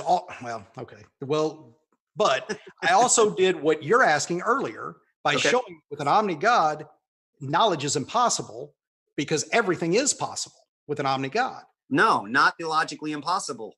Within an omni God, within the Christian worldview, contradictions can't be true, even if you're convinced in your mind that God can use different logic within different universes or whatever. Only if you constrain your God and say your God cannot create outside universes. That's the only way. No, that's false. God can create as many universes as he wants, but that doesn't necessitate that there are different logics within those. That's where the logical connection is. All right. Then let's do it this way. You're constraining your God to only being able to possess the logic that you know of. There cannot be logic outside. I'm saying the logic that I know of is the logic that God has revealed that he operates on. I'm operating on the mind of God as revealed in scripture. And so he's logical. That's it. When you say, but there's this whole other logic that's possible, that's not a feature of the Christian worldview conception of God. It's just not. You might, in your mind, you might think it's possible, but within the Christian worldview, no, God doesn't operate on different logics if he were to hypothetically create other universes. That's just within the system. That's not the case. To suggest that it's possible, again, that is an attempted internal critique, but then you're reverting back to an external critique because that's not the picture of the Christian system. But see, again, I am granting the omni of God and giving him every omni. You are the one who are constraining your God. I'm not constraining. If the Bible's true, God tells me what he does, and God explains what the nature of his omnipotence is. The Bible teaches God cannot lie. That's a restraint that he puts on himself, but that's not an impingement upon his omnipotence. And I'm not mandating he does lie. All I'm saying is that he does not reveal everything to us. Of course, nobody believes that he created it. I mean, he doesn't reveal everything. Deuteronomy 29:29 says the secret things belong to the Lord, but the things revealed belong to us. What are those things that he's revealed? Logic, truths of logic. All of logic? That he can't contradict. All of logic? The laws of logic, I don't even know what that means, all of logic. I don't know what that means. I don't even know what it means to have. Eli, you don't have to know what you don't know, but what I'm saying is when you fall back on that argument of I don't even know what that means. It's incoherent to me. I don't think it's even coherent. That's what I'm saying. Well, and that's my point is I want to be as generous as possible. I like you. We have a conversation. I don't want you to take it wrong. But it smacks of dishonesty in that when you say, I don't know what that means, I know you're intelligent enough we've talked enough to where I guarantee you can conceive of there may be another set of logical laws of logic, if you will, that we are not privy to, we cannot be privy to because of the constraints that God has imposed on us, that could, in possibility, in theory, create problems with how we perceive logic working. No. So thank you for being generous. Okay. If you can take my word, I'm not trying to be disingenuous. I honestly am just disagreeing with you. Within the Christian worldview, what you just suggested is not a possibility. Okay. Within the Christian worldview. And that's the exact same thing that you did when I said about the moon being a light. Now you're saying that within the worldview. So you're basically cocooning yourself into this unfalsifiable, untestable little bubble. Well, there you made a mistake there. It is unfalsifiable. Because if I have the truth and I'm convinced I have the truth, then I don't believe it can be falsified. Things that are necessarily true are by definition unfalsifiable. And what is my argument? What's the argument at the beginning? That the proof for the truth of the Christian worldview is that if it were not true, you couldn't prove anything at all. The nature of that argument is that I believe my position is unfalsifiable. It is the necessary prerequisite. But that it does not mean that it's without demonstration, since the demonstration comes in its transcendental necessity, which we talked about, and I don't think you understand the nature of transcendental. Based upon what you've said in the discussion, I don't think that you've fully grasped it, because then you equate transcendentals with axioms and things like that, and I don't make those equations. I want to give Negation of P the last word, just because we let Eli, we gave you the start, and also because we want to move into the Q&A. So Negation of P, the floor is yours, and we will go into the Q&A. Okay.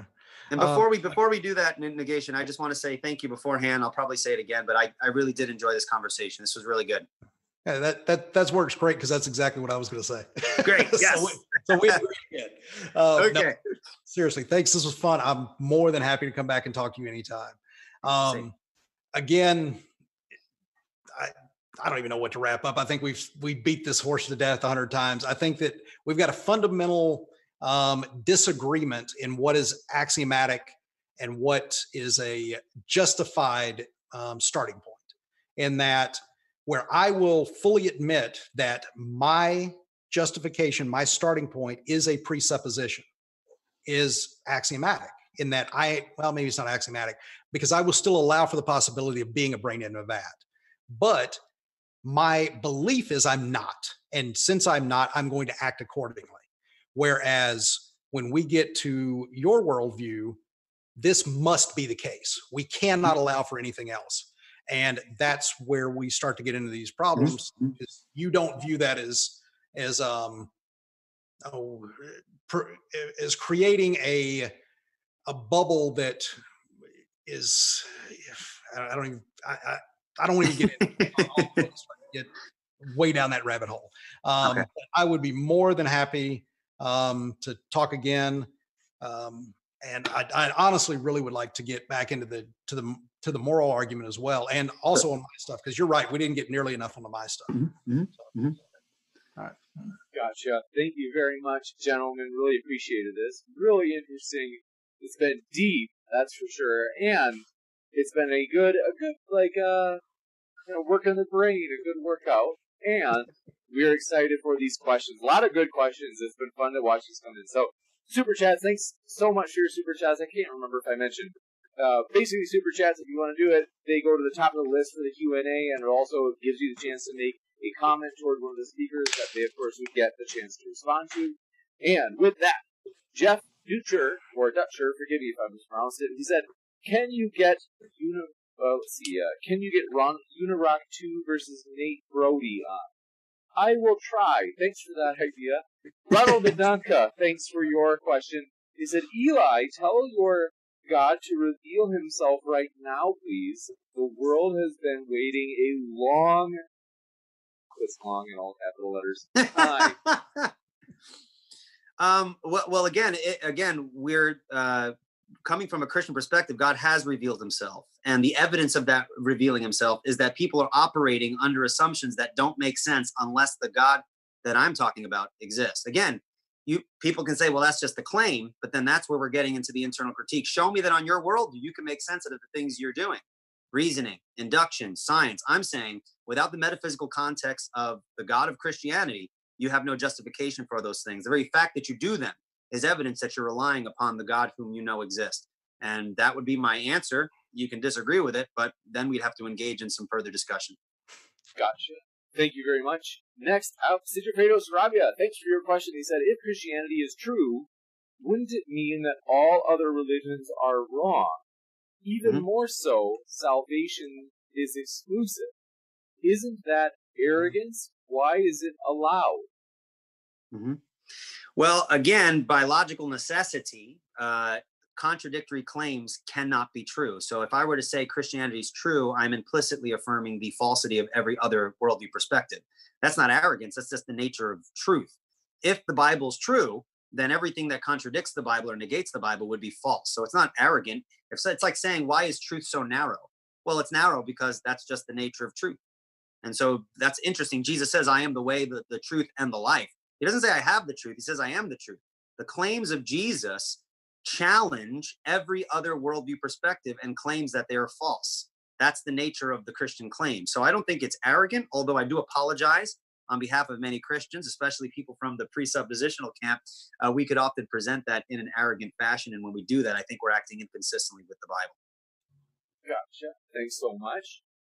This person, this is her own name. It's like what her profile says. So, Stupid Whore Energy asks, for Eli, how does your rendering of energy? That's I don't understand.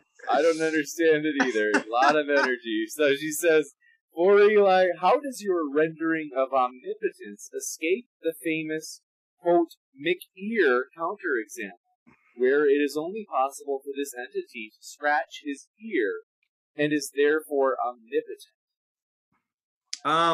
Well, again, the analogy, I'm not familiar with how the argument is formulated, but first of all, I don't believe God has an ear. He's a spirit, doesn't have a body.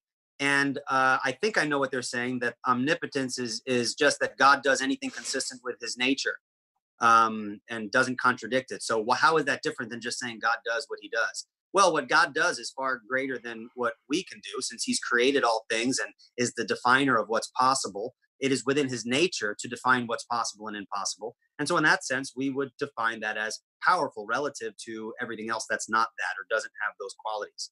So I don't think if I understood the question, I don't think that that's a problem for the Christian concept of omnipotence. Gotcha. Yvette, thank you very much. And next up, Stupid Whore Energy again. She strikes again. A lot of energy, like I said. She asks, what is your opinion of para-consistent logics which deny the law of non-contradiction? Right. Well, to even speak about those logics, you have to presuppose the law of non-contradiction. So to deny it, you're affirming it. Even to discuss those other kinds of logics, if you have Aristotelian logic, Boolean logic, different kinds of logic, to even speak about it, you need to already presuppose the universality and validity of the law of non-contradiction. So I would say that even to speak about those things, you're demonstrating those basic laws that I've just expressed. Gotcha. Thank you very much. Next up, Sigifredo Sarabia. They asked question for Ned. I presuppose you know logic based on your name. Wouldn't the proposition of P, that God exists, must be true in order to be a negation of P in a proposition? I don't know if I follow that. I'm not sure. Yeah, I'm not sure what they're asking. It's a toughie. I honestly, to be completely honest, I was hoping one of you guys would know what it meant. So I'll try it one more time. I presuppose you know logic based on your name. Wouldn't the proposition of P, namely the proposition that God exists, God exists, I think you're saying, isn't it the case that that proposition must be true in order to be a negation of P in a proposition? No, I don't think that makes sense. I know it's for Ned, but I'm not sure if Ned understands it. But the negation of P doesn't have to presuppose the affirmation of P when you're just considering the basic construction of the argument. No, in fact, I was trying to write it out in logical form, and it doesn't follow. No. Gotcha. Yes, we agree again. Next up, Jim Majors, thanks for your super chat. He says, if God's word is divine revelation, why did the New Testament authors use the, if I remember this right, does the LXX refer to the Septuagint? Yes. Okay. And then he says, why do we need to translate something that is divinely inspired by God? Well, if God chooses to utilize language, then he's going to convey it to people who don't speak that language. So you could convey knowledge of God that God reveals in different languages and capture the same essence of what God is seeking to convey. So I don't think there's a problem with God revealing himself in Spanish and then revealing those same propositions, whatever they may be, in a different language. So I think language is an adequate medium for God to reveal himself. And I think that was always God's intention, since God created Adam and Eve in his image. And so that presupposes consciousness and logic and communication that we see is present in the garden. And I would agree with that if all translations were, had continuity, and especially if they were perfectly, reflective of one another. Right. But I think what the essence of the question is getting to is that a lot of the translations do not square, and I mean to a point where they are significantly different. I wouldn't say. I mean, again, we can get into an whole issue of textual criticism and translation, which would be a topic for another show.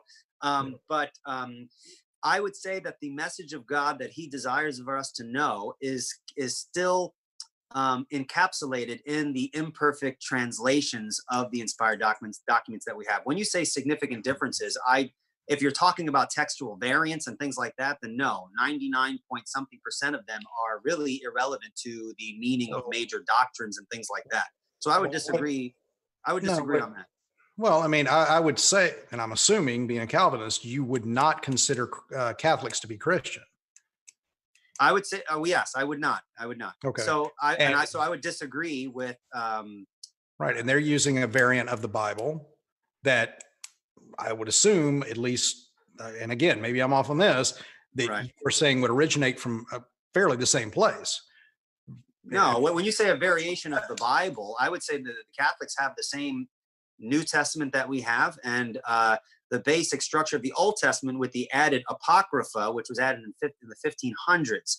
And I would not accept those. And I think that's where a lot of some of their what I would consider their deviant teachings spring forth from. You have the historical context of the Protestant Reformation, that they're responding to the doctrines of justification by faith alone and things like that. And so these books were included, which I would argue were never acknowledged by Jesus or the apostles to be on par with what we do accept as scripture. And that's historically a fact. Jesus never quotes the Apocrypha or anything like that. And a Catholic would argue the exact opposite. They could argue, but then we would engage in a discussion over theology, which is precisely what Catholics and Protestants do. Right. But I think that's his point, is that if we have a divinely inspired, divinely created message, that message should be fairly straightforward, and you wouldn't have the splintering effect, let's say, after the original, if it was as clear as it itself purports to be. Well, the splintering and the deviations can have a bunch of different complex sources that are not necessarily grounded in the ambiguity of the message. There are a lot of different historical and theological, and even, I would say, in some cases, both from Protestant and Catholic, sinful motivations as to why certain things are developed, and you have different views on different issues. But that's not an issue of the ambiguity of Scripture. That's an issue more of the complexity of human beings, their philosophies, their commitments, political issues, and things like that. So I wouldn't say that it's an ambiguity in the text. And again, the Catholic could argue for the Apocrypha, which they do. I don't think they would make a very good argument at that point, but we argue, and that's why we do apologetics. And that's why you do apologetics from your perspective. People disagree with you, but that doesn't mean you don't have good justification for the positions you hold. Catholics will disagree with us over textual issues and what books should be included, but we engage in argumentation. And it is not to no avail, since oftentimes, you have situations where a Catholic will be convinced and say, you know what, I think the Protestant view is correct. And then sometimes you have the opposite effect. Protestant, right? Exactly. So we need to take the arguments, make sure we present them clearly, but also take into consideration the complexity of human thinking and the traditions that people hold on to in that whole process. Because the reason why someone converts to another side is not necessarily because the other side is true. There might be other psychological reasons included in that as well. And I think that goes for both sides of the coin. Well, and again, if your worldview is true, the main reason they're converting is because it's part of God's plan and His will, and He deemed it to happen. Absolutely, but the conclusion, therefore, would not be that it doesn't matter if we argue for it or not, because then that would presuppose. I know, I'm just saying, but some people might think that, well, if God decrees it, then what's the point of even talking about it? And that would fail to understand the distinction between a sovereign God who has a decree and the idea of an impersonal fatalism. We do not believe that no matter what you do, it doesn't matter. God just has a conclusion. We believe that God ordains the means as well as the ends. He ordains the ends and the means by which we reach those ends. And those means include standing for the truth, arguing for scripture, and those secret decree of God is something that I'm not responsible to answer to, because I don't know what it is. Just so I'm clear, and I'm sorry, I'm going on the stand. I just want to make sure. That's okay. But you are Calvinist, which, if my understanding, you're still of the belief that there are the elect, non-elect that are preordained before the foundations of the world. Right. So it doesn't matter. No. At the end game, it doesn't matter, because if you're of the elect, you're going to go, and if you're not, it doesn't. So I wouldn't say it doesn't matter, because the actions that God ordains in time are the means whereby those things play out. So our actions still matter. Now, of course, our actions don't change God's decree, but part of His decree is that we act in certain ways, and He's revealed that, and He's made provisions for our disobedience for that in His decree. Okay. So, and just so I'm clear, so effectively, those are, and again, it's going to sound maybe a little pejorative, but I don't mean it that bad. That's okay. That it's, effectively, it's either like actors with a script that are given the script, and you will follow the script to the letter, or a puppet master that puts these puppets in motion. Yeah. I wouldn't say a puppet master or anything like that. There'd be some, again, analogies will break down, but assume differently. I mean, within the Christian tradition, there are different understandings as to the nature of freedom. You don't have to adopt the Calvinistic model of that. In some cases, for example, the relationship between human responsibility and freedom and God's decree, there are some Calvinists who fill that in and give a metaphysical explanation as to how that works.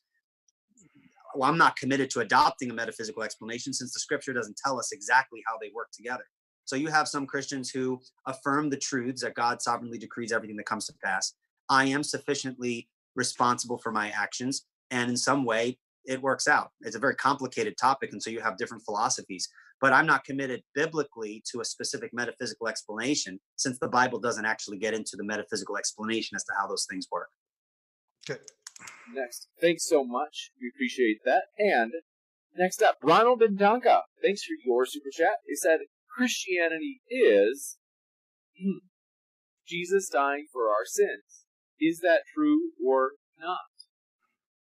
Well, Christianity is a system of beliefs which include that Jesus died for sinners.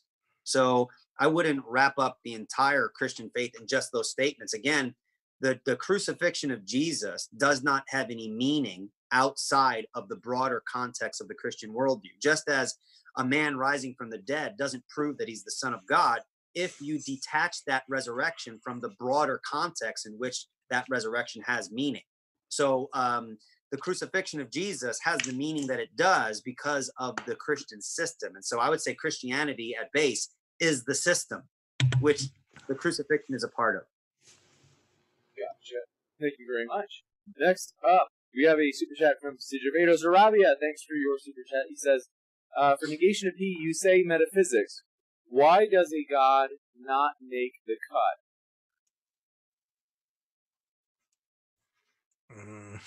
Again, same guy. I think I explained that. I think I explained that a little bit earlier. But as far as a God in general, I think you can get, especially deistic God, you can easily, that God can make the cut. The Christian God can't make the cut because, in my opinion, it's internally inconsistent in that I've got a all good God that doesn't allow for evil, but somehow evil exists with an all good plan. Also, we can have knowledge, but there is nothing about this world that is, because of his power and because of his omni being, that is knowable, because everything is changeable. So that's why I would say that the two biggest issues, at least what we talked about tonight, are going to be, and that's why, in my opinion, he doesn't make the cut. Gotcha. Yeah. Oh, I'm sorry. I didn't know if I could respond. Go ahead. You can go to the next question. If you'd like to make a really short and pithy one, we can, but we do have a lot of questions. Okay, so just for the idea that God is all good but doesn't allow for evil, but there's evil. Again, that's not the Christian position. God does allow evil. I think the fallacy is that because God allows evil, that therefore that evil can't be distinguished from good. Because God allows it, then it has to be good. That's the faulty thing. God can allow, it is good for God to allow evil things because it accomplishes purposes, but that doesn't magically make the evil things he allows good or unable to identify whether they're good or bad. So I would just disagree. There's a logical disconnect there. I think that doesn't follow. I'll leave it there because he made a couple of other comments. It might be a little too long. Next up, Sister Radio Sarabia, thanks for your super chat. He says, Eli, if in the Bible Moses literally made a stick into a snake, how does it make sense that, quote, Jesus is the door is an agreed metaphor and say Bible's literal? It says, well, go ahead. You're probably wondering, how the heck could you answer that? Because that question made no sense. We will interpret in light of various things. When you do hermeneutics, you have to employ various interpretive principles. And I think the identification of genre and the kind of figures of speech that are being utilized, we know that Jesus is not a literal door, right? Because that's a figure of speech. And you can use examples of figures of speech which use things like that. Moses turning the staff into a snake, the genre in which that story is told is within a historical narrative. And so there's no reason to believe that that particular instance is metaphorical. Now, again, there are people say, well, the whole Bible's metaphorical. Well, no, it's not. To interpret the Bible literally, you have to interpret it in light of its literature. In many cases, it's clear, in which Jesus is the door and Moses turning the staff into, that's clear. But then there are some other areas of scripture where we have to work a little bit to understand the genre, and interpretation at that point can be a little challenging, but that's what we work at. That's why I have Bible studies and we get together and work through those things. Gotcha. Thank you very much. Next up, Sigifredo Sarabia, thanks for your super chat. They said, Eli, is it wrong for us to quote, because the Bible says so? Is it wrong for us to what? Like S-U-M, like as if we're adding. Maybe they mean sin because maybe they were typing fast. Is it wrong for us to sin because the Bible says that we shouldn't? Or I don't want to put words in the mouth of the person. I think that is what they're saying. That's my best guess. Okay, so can you ask the question again in the assumption that we think we know what they're saying? Yeah, so they say, is it wrong for us to sin, quote, because the Bible says that it is wrong to sin? Like, is that what makes it wrong?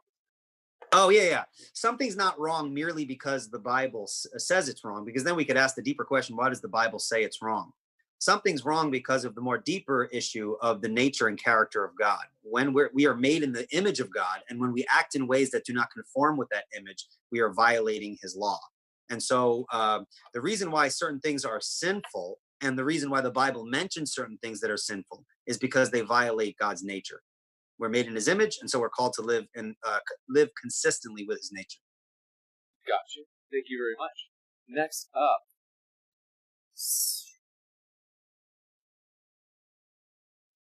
sorry. I won't this one. Sorry about that. Sigifredo Sarabia, he's coming at you. Negation of P.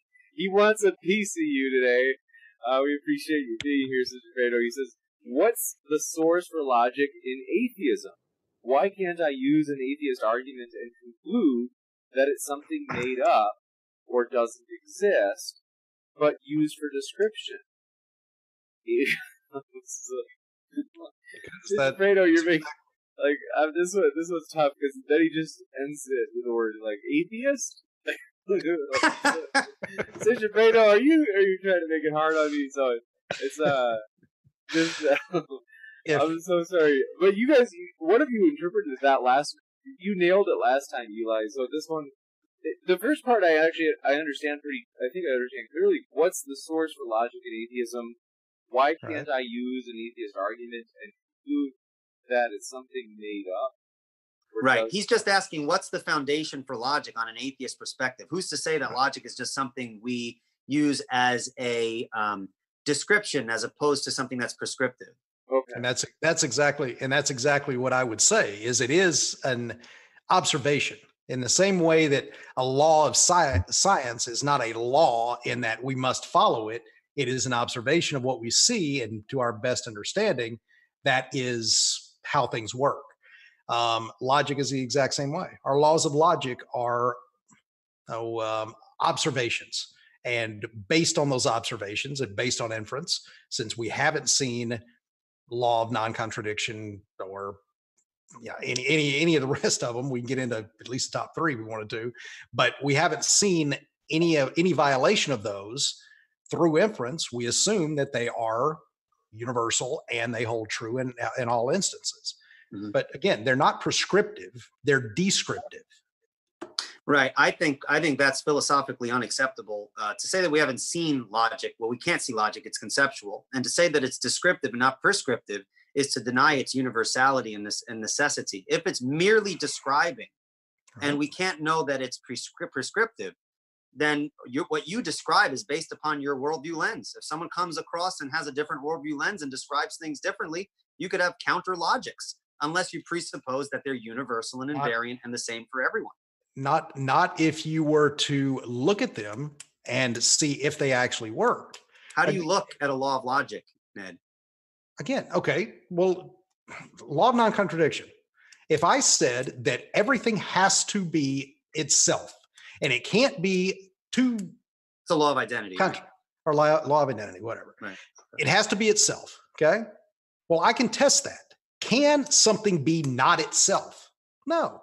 If someone came along and prescribed to me and said, oh, I've got a counter argument that I've got a law of non-identity that shows that I can be non-myself. Okay, show me how that works. If they could show me how that works, then one of them is going to be negated. You can't have. Can something not be itself? No, not that we have observed. Is it possible for something to not be itself? I am very hesitant to deal in any absolute. Are you absolutely sure about that? I don't want to be annoying, but you do deal in some absolutes by necessity. But that's why I said I didn't say I didn't deal in any. I said I'm very hesitant to deal in any absolute. Yeah. In this case, not that I am aware of and not that I can conceive of, but I am still going to be cautious enough. And I would say, hopefully, I'll be nice. Yeah. I'm not going to make that absolute statement in that it has to be. Yeah, I think it's philosophically, and I'm not talking about you. I'm saying the concept is philosophically absurd to say that something can be itself, and it's possible. I'm going to be hesitant about it. It may be possible that something cannot be what it is. I think that's philosophically absurd. And again, I understand that given where you're coming from. Mm-hmm. But if you allow for possibility in any realm, then all you have to do is see if there's a way to test for that. And if there is, put it to the test. And that doesn't mean that it proves it. It just gives us a higher probability of that being at least consistent, if not universal. But to make the statement that it's absolutely absurd that in every possible instant, every possible universe, every possible existence, there couldn't be something that breaks that law. I think it's absolutely absurd in any universe for something to be itself and then not be itself at the same time and in the same way, or violate the law of identity. I think that's absurd, because the laws of logic transcend those categories. Let me one more pushback real quick. And then, yes, and that would presuppose, just as long as for the next questions. Forgive me, I hate it. I'll give you a chance to respond to each of you. Just for the next questions, if we can try to make them a little bit quicker, otherwise we won't get anywhere near as many as we're hoping to get through. You mean the answers? Make the answers quicker? Yes. Yeah. Okay. All right. Basically, by making that statement, you are presupposing all knowledge of at least that realm of logic, which I don't. Again, without foundation. Because it's transcendentally a necessity. Yeah. Axiomatic. Yep. You're right. Axiomatic. Nope. Transcendental. Gotcha. Next up, I love you, man. I do too, brother. And maybe a couple sentences. Teal Art, thanks for your super chat. He said, "Can someone define circular logic for us, please?" You want to go? Well, he's just asking anybody. I thought he was okay. If it's two sentences, it's anybody. Okay. Circular logic is the idea that logic is circular by necessity. You have to assume it in order to demonstrate it. And that's what I was saying, that it's transcendentally necessary. If you deny it, you affirm it. If you affirm it, you affirm it. It's necessarily true. And just to piggyback on that, all arguments are circular at base. You can't get away from it. Gotcha. Thank you very much. Tioga Art, thanks for your super chat. They say, ask, does God care about Earth and the climate? For atheism, what economy or society do you think would be most productive for surviving and being copacetic? That's a new word I've never. Copacetic. Surviving and being, my guess is something like thriving. So does God care about the Earth and the climate? We'll give that question to Eli. He does, but then when you ask the question, how might we, work that out and make decisions in regards to how we interact with the earth, there are different ways to go about it. I think that's something that Christians, if we really were conscious about that, would be something we'd have to work through. So I believe God cares about his creation. How we should interact and consider all the issues involved in that, I think is a little more difficult, and we'd have to kind of work through that. So he hasn't given us all the answers to how that works, but he's definitely given us principles by which we can begin to kind of work towards that end, taking care of the earth, that is. Gotcha, thank you. And then for atheism, what economy or society do you think would be most productive towards survival or thriving? Negation. Yep. Okay. One that we agree on universal goals for humanity. What that would mean is a consensus on where we're going and what we want to achieve as a species. Once we get those down, now we can prescribe a moral framework that will reflect that goal and hopefully allow us to achieve that goal. So, in my opinion, we want to try to make as little suffering as possible while ensuring the survival of our species at the highest, the highest comfort level and information. I mean, God, it's way too damn late right now. My mind's not working at all. Every word I'm trying to find, I'm getting the first letter and everything's just freezing. No, the highest where we should, in my worldview, and the way that I would like to see it is diminish suffering as much as possible, protect the species as much as possible, and value truth and learning so we can ensure those things come to fruition. Kind of close enough. Gotcha. Thank you very much. Sidra Kratos Arabia, thanks for your super chat. They asked Eli, Christianity is relatively new. Who was God before the Judeo-Christian God? Where'd he go? Well, if the Bible's true, then the Christian God is the original God that created the heavens and the earth. And so I don't see I don't see the point of that question if it's trying to make the point like, hey, what's going on with God? Christianity's new. Where was he before that? Well, he's the same God in the Old Testament, and he's the same God that existed prior to the Old Testament being written down. Gotcha. Thank you very much. And Sister Fredo, Sarabi, thanks for your next super chat. So Sister Fredo had a lot of questions there. We appreciate it. They asked the presupposition was, his name is on the border. They say, ask the presupposition was, how to escape circularity. Okay. I know. I have a name, for crying out loud. When you're dealing with ultimate foundations, you do not escape circularity. We're all in a circle. However, I would make a distinction. I know some people would disagree, but I would make a distinction. I think it's a valid philosophical distinction between vicious circularity and virtuous circularity. For example, I'm not committing a detrimental fallacy when I assume the laws of logic to prove the laws of logic, because certain things, contrary to my friend Ned here, okay, things can be demonstrated transcendentally. Okay, they are demonstrated by their necessity. When we justify ultimate presuppositions, we do not justify them by appealing to something outside of them, because then if we do that, we're not appealing to our ultimate standard. We're making that other thing our ultimate standard.